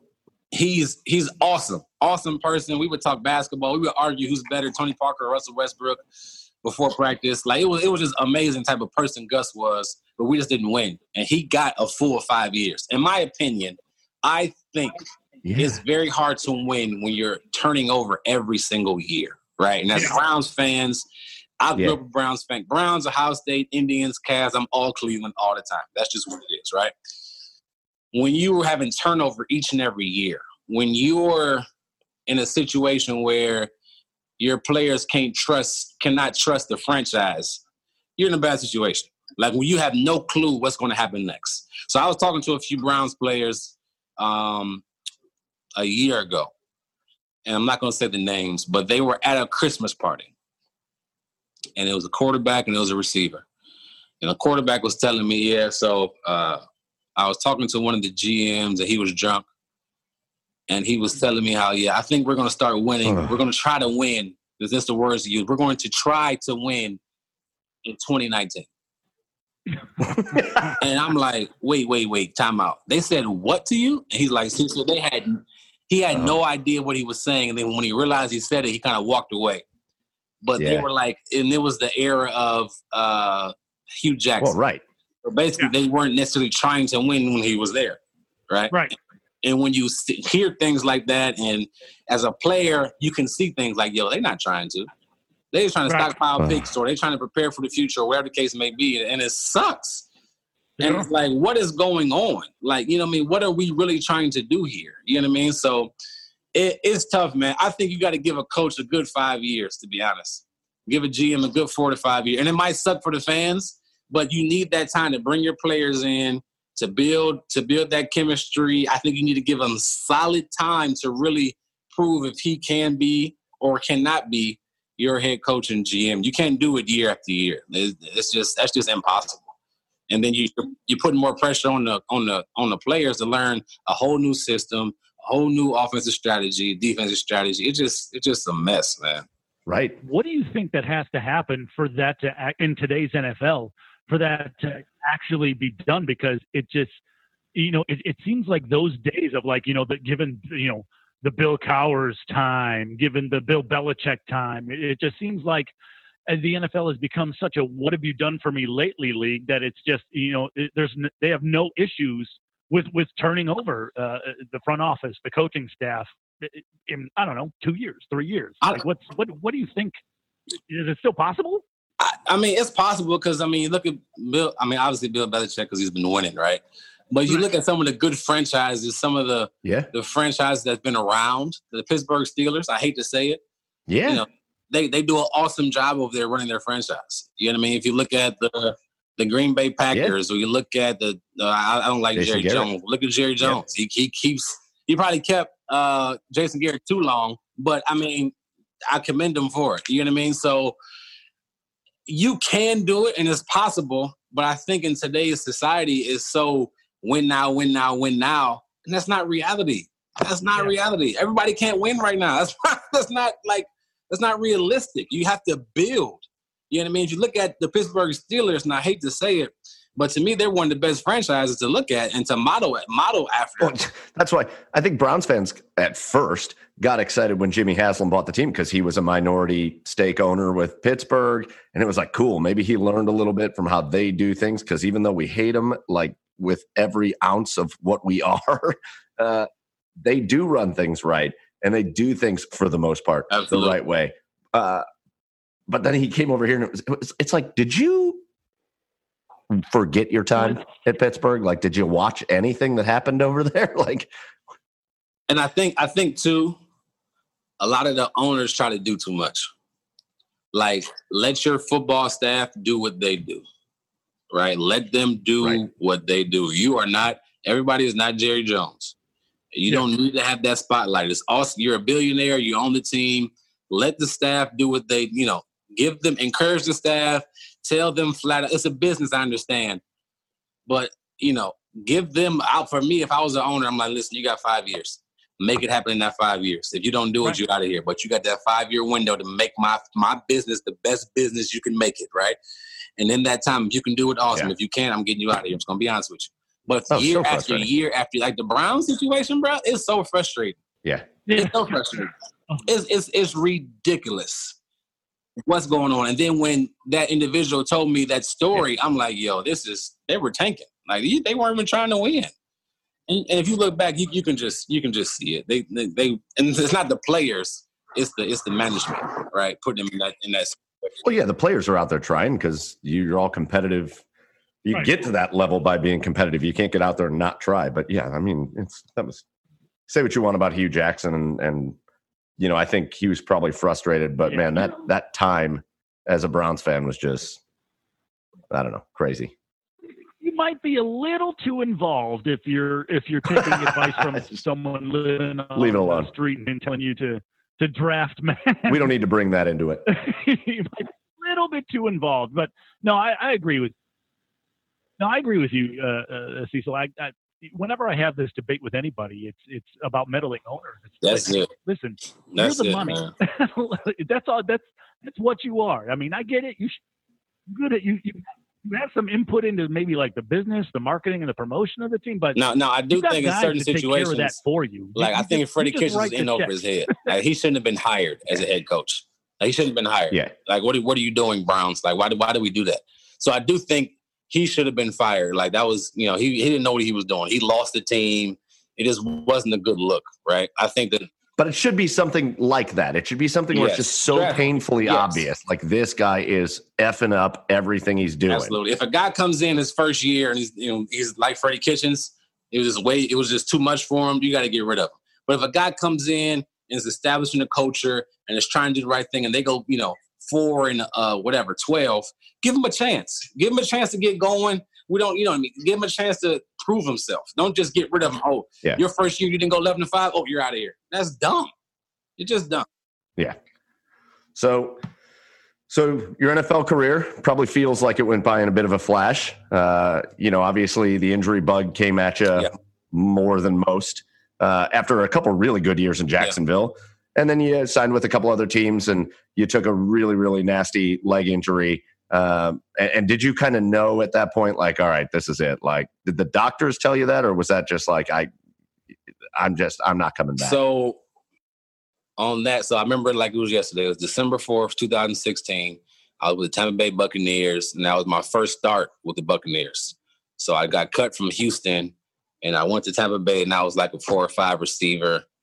4th or 5th on the depth chart, just kind of playing my role, a few catches here and there, whatever. And then I finally got some rhythm with Jameis. And I think 2 games before that game, I had a really good game against Kansas. Not really good, but 5-6 catches versus Kansas City, about 60-something yards, whatever. So I ended up being starting a couple weeks later, and we're on the road. We won like 4 or 5 games straight. And 3rd and 15 is man coverage.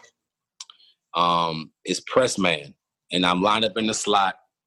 I jab outside, he hops outside, and I'm going vertical. I got him. I stick my foot in the ground at 15 yards, and I run an in route. I see Jameis throwing me the ball. I'm thinking I'm gone.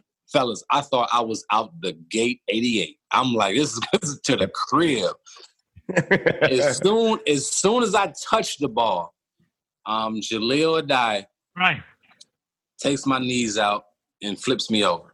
Somehow I caught the ball and it was a first down. I just want to throw that in there. Just so I can look good, just so I can look good. You still caught the ball. I don't know how I caught the ball. So I tried to get up and I couldn't. So I kind of waved to the trainers, hey, come on. But they were already running. So I guess the hit looked really nasty. And they flipped me over, and the pain I feel, I guess my body went in shock. I didn't really feel a lot of pain. It felt like I hit my funny bone, right? Like in your elbow. It didn't really hurt that much. But they started like jacking my knee around and trying to do something to it. So I'm like, hey, can y'all leave my knee alone? Like, that stuff hurts. And they're like, well, Cecil, relax, just relax. I'm like, I'm trying, but y'all messing with my knee. Right. If y'all leave my knee alone, I'll be all right. And I'm talking to them just like I'm talking to y'all right now. I'm perfectly fine. Yeah. So they're like, Cecil, you dislocated your knee. We're trying to pop it back in place. And I said, oh. So I kind of laid back down on the ground like, okay. But in my mind, I still didn't get it. So I'm like, I dislocated my shoulder last year.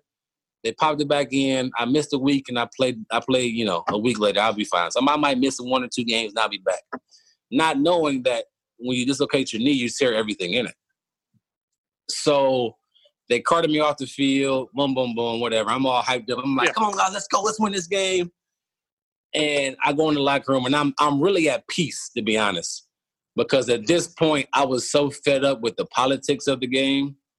I was so fed up with everything surrounding the game. I'm like, I almost retired the year before or going into this year. Because I'm like, I'm just tired of this silly stuff. They're lying to me. Like the Texans, we had a interesting relationship with me and the GM. He asked me to take a pay cut, and I'm like, why? I'm not making that much money. Why do I got to take a pay cut? Well, you got other guys over here that's not earning the money that you gave them. Like, right. A pay cut. So I ended up taking a pay cut, but he promised me a roster spot. So I'm like, I had my best training camp going into year 6. That's my best training camp I've had. And they ended up cutting me while I'm at my best friend's wedding. I'm the best man at my best friend's wedding. They ended up cutting me after cuts were over. So I'm like, what the hell y'all doing? Long story short, I end up in Tampa Bay, and I'm getting carted off. And one of my best friends is at the game. He comes to the hospital with me. And they don't tell me nothing. They just, dope me up. And they got me high on drugs, taking x-rays and stuff. So I really don't feel no pain. I feel some pain, but it's not really that much. You know what I mean? Yeah. My wife tells me 2 years ago, they almost had to amputate my leg. Wow. I was a centimeter or something off of them actually having to cut my leg completely off. They were worried about the nerves and everything else. And I had no clue. No clue at all. No clue at all. But nobody would tell me. And my agent, who's a good friend of mine, I had to live with him. So I got hurt in San Diego. I couldn't fly home to Tampa because they didn't want the air, something with the air pressure or whatever. They just want to be safe. So they kept me out in Cali. I had to drive an hour and a half, 2 hours to L.A. To live with my agent and get surgery out there. And when they did, I ended up having like 6 surgeries, I think. And the first part of my surgery was my ACL, my PCL. So they like staged everything. No, it's my first part of my surgery, my MCL and PCL. It was one of them L's. I don't know. It was one of the L's. But I couldn't move my knee for I tore every ligament in my knee. So I had to keep it in this big old brace and keep my knee literally straight like this for a month. So I'm on my agent's couch for almost 3 weeks, not moving. Couldn't take showers. I'm like, I feel like a bum. Like, what's going on? I'm living with. Hey, somebody needs to mow your lawn. I'm like, hey, getting a little long out there. It was incredible. And 6 surgeries later, I'm still in rehab. Until the pandemic, if it wasn't for the pandemic, I was still doing rehab. I'm still trying to get healthy. I'm still trying to be able to do different stuff. I do, by the grace of God, I'm able to run now. I didn't know how I'd be able to run ever again. So now I'm starting to get back into running slowly. I try to, take advantage of that and run around with my kids and keep active. But, man, it was a scary, scary moment. You know what I mean? But at the same time, it was a relieving moment because I'm like, okay, I know I'm done. Mentally, I was done. I'm like, I'm out of here. But physically, I was done. I just didn't know to what extent. Right. So it's all the old jokes. Like, you might hear your grandparents say, it's about to rain outside because my elbow hurt. But it's cold outside because my knee, I know all that's true. Every time it rains, my knee hurts. I know when it's cold outside, I know everything. And it's like, it's sad because when you play football, it's like an unwritten rule. You know what's going to happen. You know what I mean? You go out the NFL 3 ways. You retire on your own, which very few people get to do, right? Very special people get to do that. You get cut or you get injured. Them the 3 ways you go out. And unfortunately, I went out the injury route. And that's just what you sign up for. You don't necessarily, sign that line, hey, if I get injured, whatever. Yeah. But that's just part of the game. Didn't want to go out like that, but I was fortunate to be able to play, man. Coming from Division III schools, taking care of my family, so many memories. It was an amazing journey, man. So no complaints at all.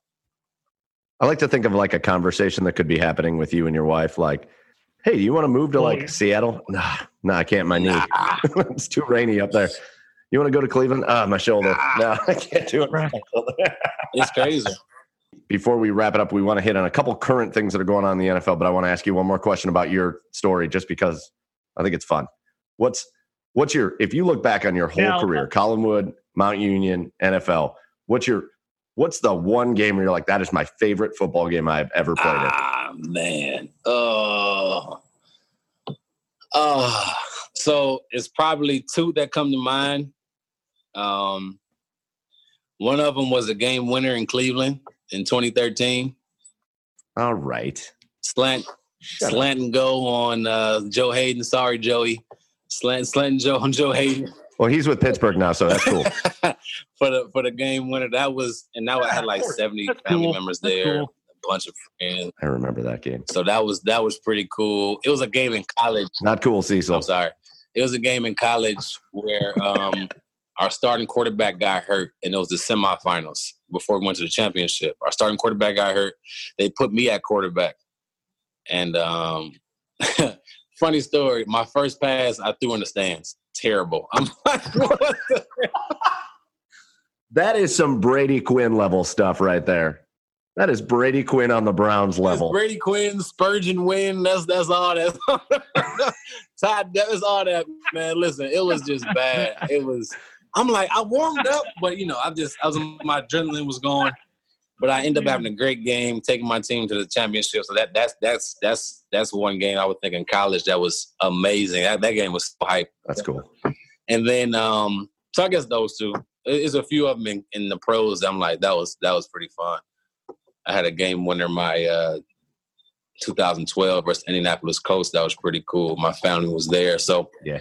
I caught the pass, and as I'm running, my dad and my uncle are running with me in the stands. Yes. So they're in the stands in the walkway running with me while I'm running down to the end zone. They're running behind me. Let's go, boy! Let's go, boy! Let's go, boy! And I'm like, I'm hearing the story after the game, and my uncle almost got kicked out of the stadium. Because he was acting so crazy when we scored the game-winning touchdown. It was wild. So those games come to mind. Definitely the Cleveland one though. That was to have a game winner in your hometown is pretty special. You know what I mean? That's fair. Oh, absolutely. Let's talk to each other. Yeah. Like if your uncle could have been your Isaac Bruce to your Torrey Holt, you know how they would run down and like talk to each other. Yeah. But another little funny side story, and you wouldn't have seen this, but so when Channel 5, Channel 5, Newsnet 5, I have that app on my phone, right? So back in that day, you had just caught the game winner, and after that season, they just signed Joe to an extension, right? And some buffoon torching him works that app, the graphic they put up when they said, "Oh, Joe Hayden signs 5-year extension with Cleveland Browns," was they showed you running into the end zone, catching that pass over him. I love it. Torching him. And I went, "Oh, great, Channel 5. Great job, Channel 5." The last thing I wanted to ask you, because you just went through your extensive story about your injury, Cecil. Have you or has Alex Smith reached out to you? Because it sounds like he was kind of going through the same thing that you went through. So I don't know if you guys have had any contact or if you've talked to him about the situation and to help him out or anything. No. So I didn't have any contact with Alex. I never met Alex. We met each other in passing one time. We kind of had like a mutual friend. Okay. But I never talked to him, but his story is awesome, man. I'm so glad that he's on the up and up. It was amazing what he went through. Very similar to what I had to go through. Yeah. But I admire him for continuing to try to play. You know what I mean? Once I had mine, my doctors told me, hell no, we're not letting you play. That's not even a thought. You know what I mean? So for him to try to go out there and do what he's doing, and to see his wife behind him, his family, it's pretty cool to see. You know what I mean? So I'm rooting for him. I'm one of his biggest fans now. I think he was always a cool guy, just outside looking in. But I'm rooting for him, man. Maybe just to get one more good year and then get out while you can. Go on his own terms, maybe. Yeah, for sure. All right, so let's talk a little bit of current NFL. And, you live down in the Houston area, right? So let's start down there with, because you're involved with the Texans. You cover them down there now, right? Yeah. What the hell are they doing? Yeah. What? Listen. What did they do? Nobody knows. Nobody knows. Nobody knows. It's to the point where it looks like, I'm being honest here, it looks like Bill O'Brien schemed his way to the top. It looked like, Billy O always kind of blamed the GM for whatever happened. So he figured out a way to get rid of Rick Smith. Then he bring in Brian Gaine. He figured out a way to backstab and get rid of Brian Gaine. And now he's the GM and the head coach. So now he's trying to run things the way he wants to run things. And he is more of in the mindset of trying to build it exactly like the New England way. That's the only team he was under in the NFL. And obviously he was there when Randy Moss and all those guys had an incredible year. I think undefeated all the way up until the Super Bowl. So he's staying at his best, right? At his height.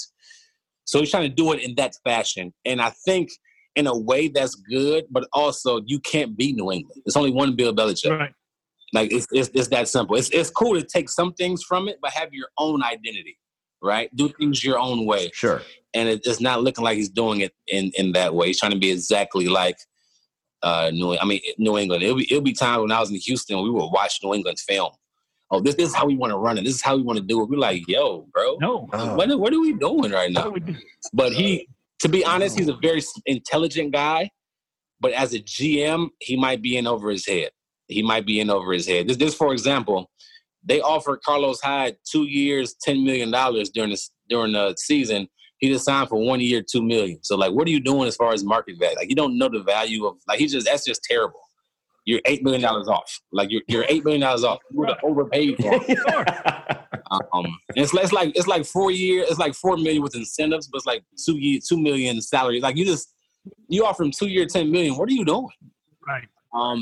He's kind of end over his head. Now he has a talented roster, right? Obviously, Deshaun Watson's amazing, but trading your best receiver I love David Johnson. Yeah, I do. I love David Johnson. I mean, yeah. A lot of money. And hopefully he can be healthy and have a good year. I'm rooting for him.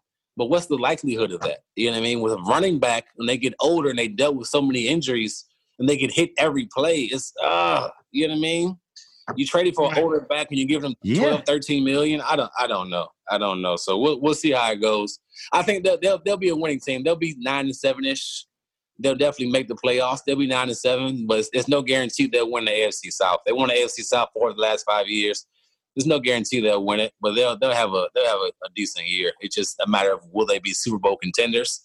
And I just don't know as of right now.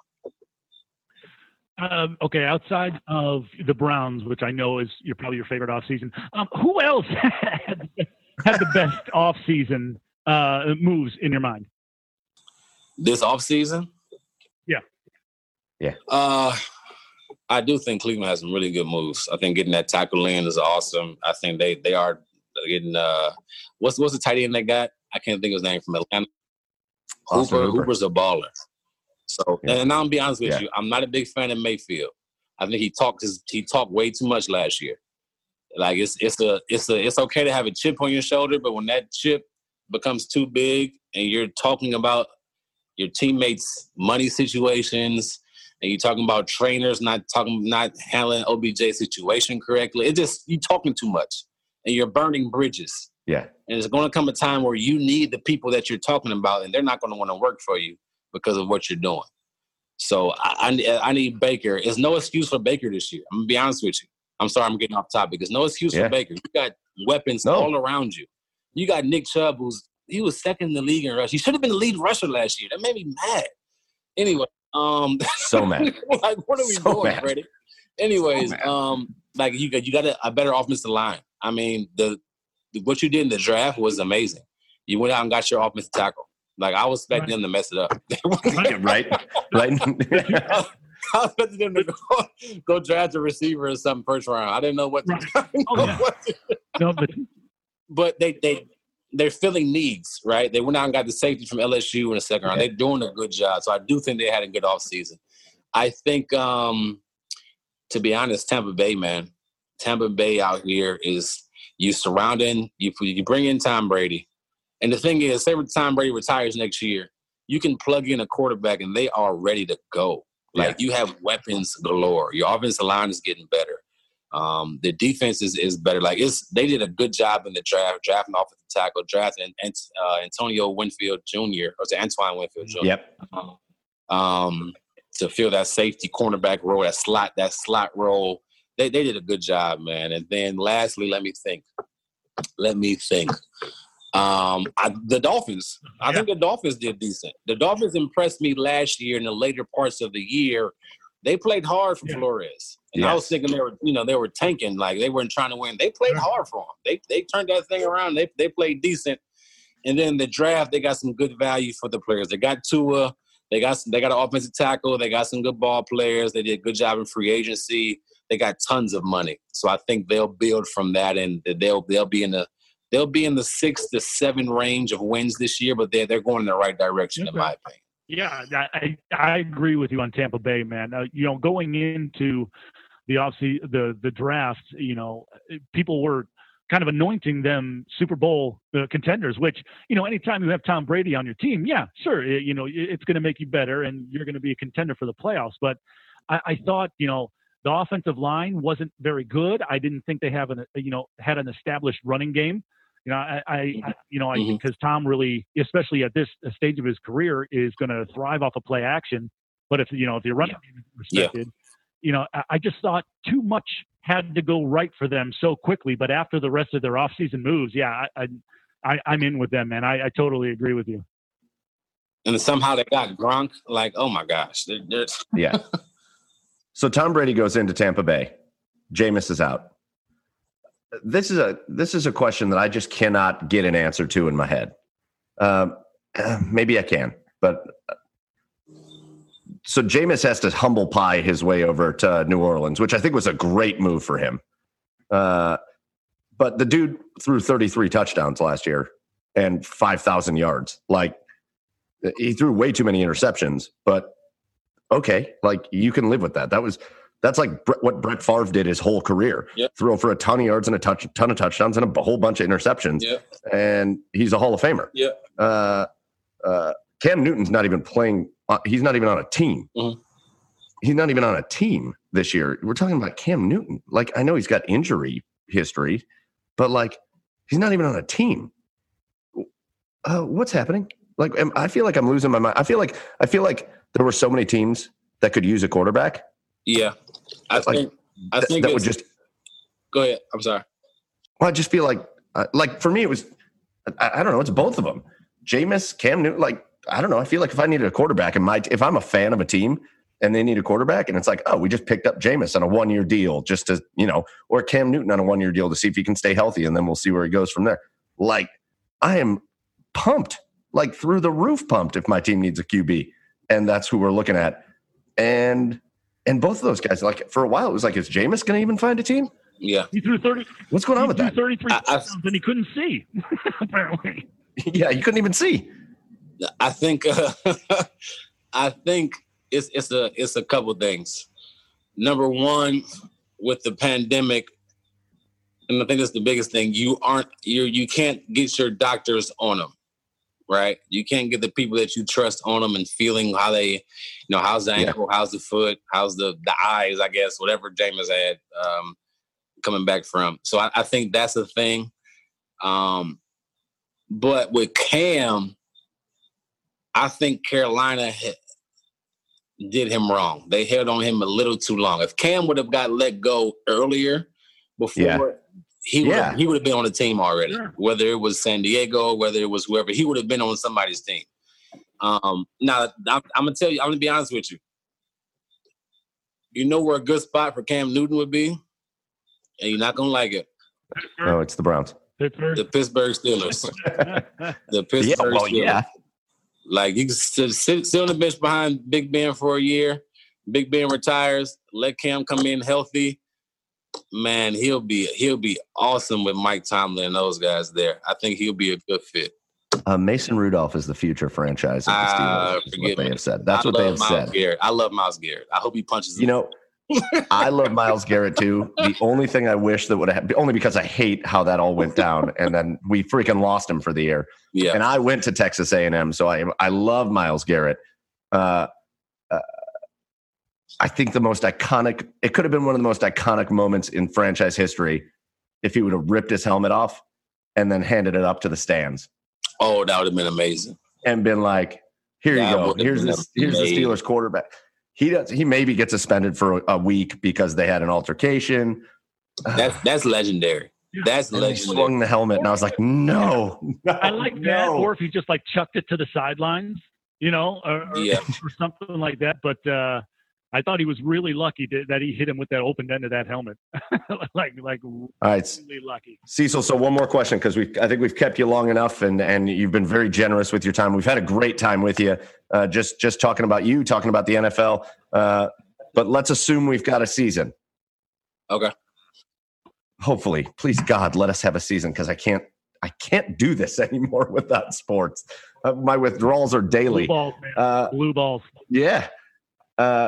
Give us maybe a surprise, like your surprise team, the team you think is going to jump out. Maybe it's Miami, or maybe it's the Colts. I mean, Phillip Rivers on the Colts could do some things. But give us your surprise team, and then give us who you would think maybe your two teams in the Super Bowl. Okay. Surprise team, Arizona Cardinals. Oh, all right. I think they're going to make the playoffs. Okay. I think they can be I think Kyler Murray is the real deal. I think he's like a Oompa Loompa out there. You ever seen Willy Wonka? Like, he's like a little Oompa Loompa out there. He sings a song every time they have a touchdown. he's amazing. And you add DeAndre Hopkins to the team. Kenyon Drake is a better fit for them. They went out and got Isaiah Simmons. Isaiah Simmons falls to them in the draft. It's just a lot going their way. I think they can be a surprise team this year. Super Bowl matchup. In a perfect world, it would be Browns, right? But let me think. Super Bowl matchup. You can stick with that. Yeah. Super Bowl matchup. I think it would be out the NFC. Give me a second. Hold on, guys. Give me a second. Let me think here. Yeah. You can think. Thoughtful answers is what we look for. I do not think Tampa Bay is going to make it to the Super Bowl. Okay. No. All right. I do not think Baltimore is going to make the Super Bowl. Well, you are now my favorite player that's ever played in the NFL. Thank you for saying that. Because if there's one thing I hate more than the Steelers. Oh, yeah. Tell me about it. Super Bowl pick. You put me on the spot. I think the Saints are done. It's not going to be too many years. I mean, every year is something, right? I'm so tired of Saints fans. Oh, it's the rest this year. Oh, the rest this year. No, you guys are just choking. Okay. They're not choking, but there's how many breaks are you going to get? Right. So I think the Saints are out. So I'm gonna now say that you're thinking. I'm gonna say this. I'm gonna say. Oh, this is tough. You're making me think though that like now I'm thinking about where the Browns are, and I'm thinking about the AFC, right? And I'm thinking about the quarterbacks in the AFC and the teams in the AFC, and I'm listening to you just struggle over this NFC decision, and I'm thinking. Great quarterbacks in the NFC, but they're all like 400 years old. Tom Brady and Drew Brees and Aaron Rodgers, and they're all great. They're all great, but they're all. Yeah, it's not like they're going to have another 10 years of domination. And here we are in the AFC, like, oh, we get Patrick Mahomes to deal with for the next million years, and Lamar Jackson. Yeah, so I was trying to pick somebody else besides Pat Mahomes, but it's hard. So Mahomes is good. So I'm gonna say it's crazy. the Kansas City Chiefs versus. Oh, I'm trying to think of all the NFC teams in my head. Come on, Cecil. Okay, Seattle. Kansas City versus Seattle. Seattle. Kansas City versus Seattle. I'm a big fan of Russell Wilson. All right. Because he's a short black quarterback. I love all short black quarterbacks. But I think if they add one more piece at the receiver position or the offensive side, they could be a wrecking ball. I think Russell Wilson is amazing. So I would say I'm going out on the limb. I was going to say Kansas City and Seattle. Apparently, he was almost a Brown, according to reports this summer. Apparently, he was almost a Brown. Yeah. Do you know how much that hurt? Apparently, reading that report. I almost cried when I heard that. I'm like, so why didn't it happen? Like, was that our fault? Yeah. Because if we said Baker me? over, I don't believe Haslam would not take that deal. Not Haslam. Who is Dorsey? I don't believe Dorsey would not take that deal. Yeah. That's what, like, Cleveland fans are all like, oh, but you can't talk bad about Mayfield. I'm like, you're not talking bad about Baker Mayfield. What you're doing is what I'm saying is you don't know what you're getting in the draft right off the bat. But if the player you draft turns out to be as good as Russell Wilson, yes, you nailed it. Yeah. Because go get Russell Wilson. Because at the time it was just a pick. That's all it was. You didn't know who you were taking. You didn't. Right, Russell. You were taking. That's all right. We got to hope for Baker Mayfield, and we got to hope he keeps his head on straight. And for the love of God, we hope that we have a coach that understands how to use a player like and Jarvis Landry and Austin Hooper and David Njoku and on. Nick Chubb and Kareem Hunt and if you can't figure this out, it's a Pro Bowl. It's an all-star team. Cecil, one more question that just popped into my head. I can't believe I forgot this. What do you think happens to the Patriots this year? I mean, I know they still have Bill Belichick, but they're going to have to usher in a new quarterback. I don't know. What do you think happens? They lost Kyle Van Noy. You had a few. They'll still have a good defense, and Bill Belichick is a hell of a coach, but they'll be under 500. They'll be 7-9, 6-10, 7-9, somewhere in there. They're gonna miss time. It's not they don't got Gronk. All they really have is Edelman. And then that defensive side is still solid. Like you mentioned, they lost Van Noy, but some of their secondary is older. So I think they'll be 6-10, 7-9, somewhere in there. I think Buffalo will be the winners of that division this year. It's Buffalo, Jets, New England, and Miami. Yeah, I think Buffalo will win that division this year. Yeah. All right, man. Well, hey, listen, we say this to all of our guests, but we kept you for a long amount of time. We appreciate it. We had a ton of fun. Your story, man, just coming up from Cleveland. You know how it is when you're from Cleveland. We all have that thing about being from Cleveland. So, I always find myself watching, where did Cecil? I didn't go to Mount Union. I didn't go to Collinwood. I do not like the Jaguars. So, I got no connection other than, that's a Cleveland guy. So that's how we are as Cleveland sports fans. We watch you from high school to college to the pros. And, man, just congratulations on everything you were able to accomplish in the playing of the game. And, man, best of luck with, I know you're trying to get into you're into the broadcasting side and the talking. So best of luck with that. Hopefully we can see you again down the line. We've got some football, so maybe when the season starts, we can talk to you again and actually have some stuff to talk about. But listen, from us here at the Garage Beers podcast, again, one more cheers to you and your Miller Lite. We appreciate your time. You go enjoy the night with your family, and hopefully we'll talk to you again down the line. Hey, I appreciate it, fellas. We talked to you long enough so that the kids are in bed now, right? Like, well, the triplets are in bed. The older four, they're up, man. Okay. All right. All right, man. Hey, Cecil, thank you again so much. Hey, take care. This was awesome. We appreciate you. We'll talk to you again. For sure. All right, see you later. And once again, that was Cecil Shorts III, Cleveland product, who, again, made us all proud on his way from Collinwood High School to Mount Union all the way to the NFL. And again, just kind of a shame the way his career ended, but he had a real good outlook on it. He knew he was done, and he knew that was kind of the right thing for him. And it's good to hear that it, after a leg injury that damn near cost him the part of his leg, that he can run, and that makes you feel good. Like, that hit me pretty good. He's got 7 kids. Yeah. And young ones. The triplets are little. Right. Really little. Yeah. And he's got 7 kids. And, the fact that, they were able to repair his leg to the point where now he can run and get back to normal is awesome. And, there's so much of that you hear about, those big career-ending injuries, and you think about his football career and, oh, what could have been and what could have been this. And then you think about it on a personal level, Chad, and it's like, if you lose the bottom half of your leg, that's a totally different thing when it comes to your family and your kids.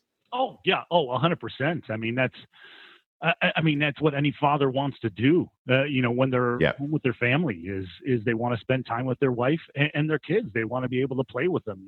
They want to be able to, when they get old enough, teach them sports. And, if he was missing a leg and not able to do that, that's just heartbreaking for a dad. But, I'm so happy for him that he got his leg saved. And, it was an incredible story. I mean, that's something who knows if it's public knowledge or not, but it's an incredible story, Mike.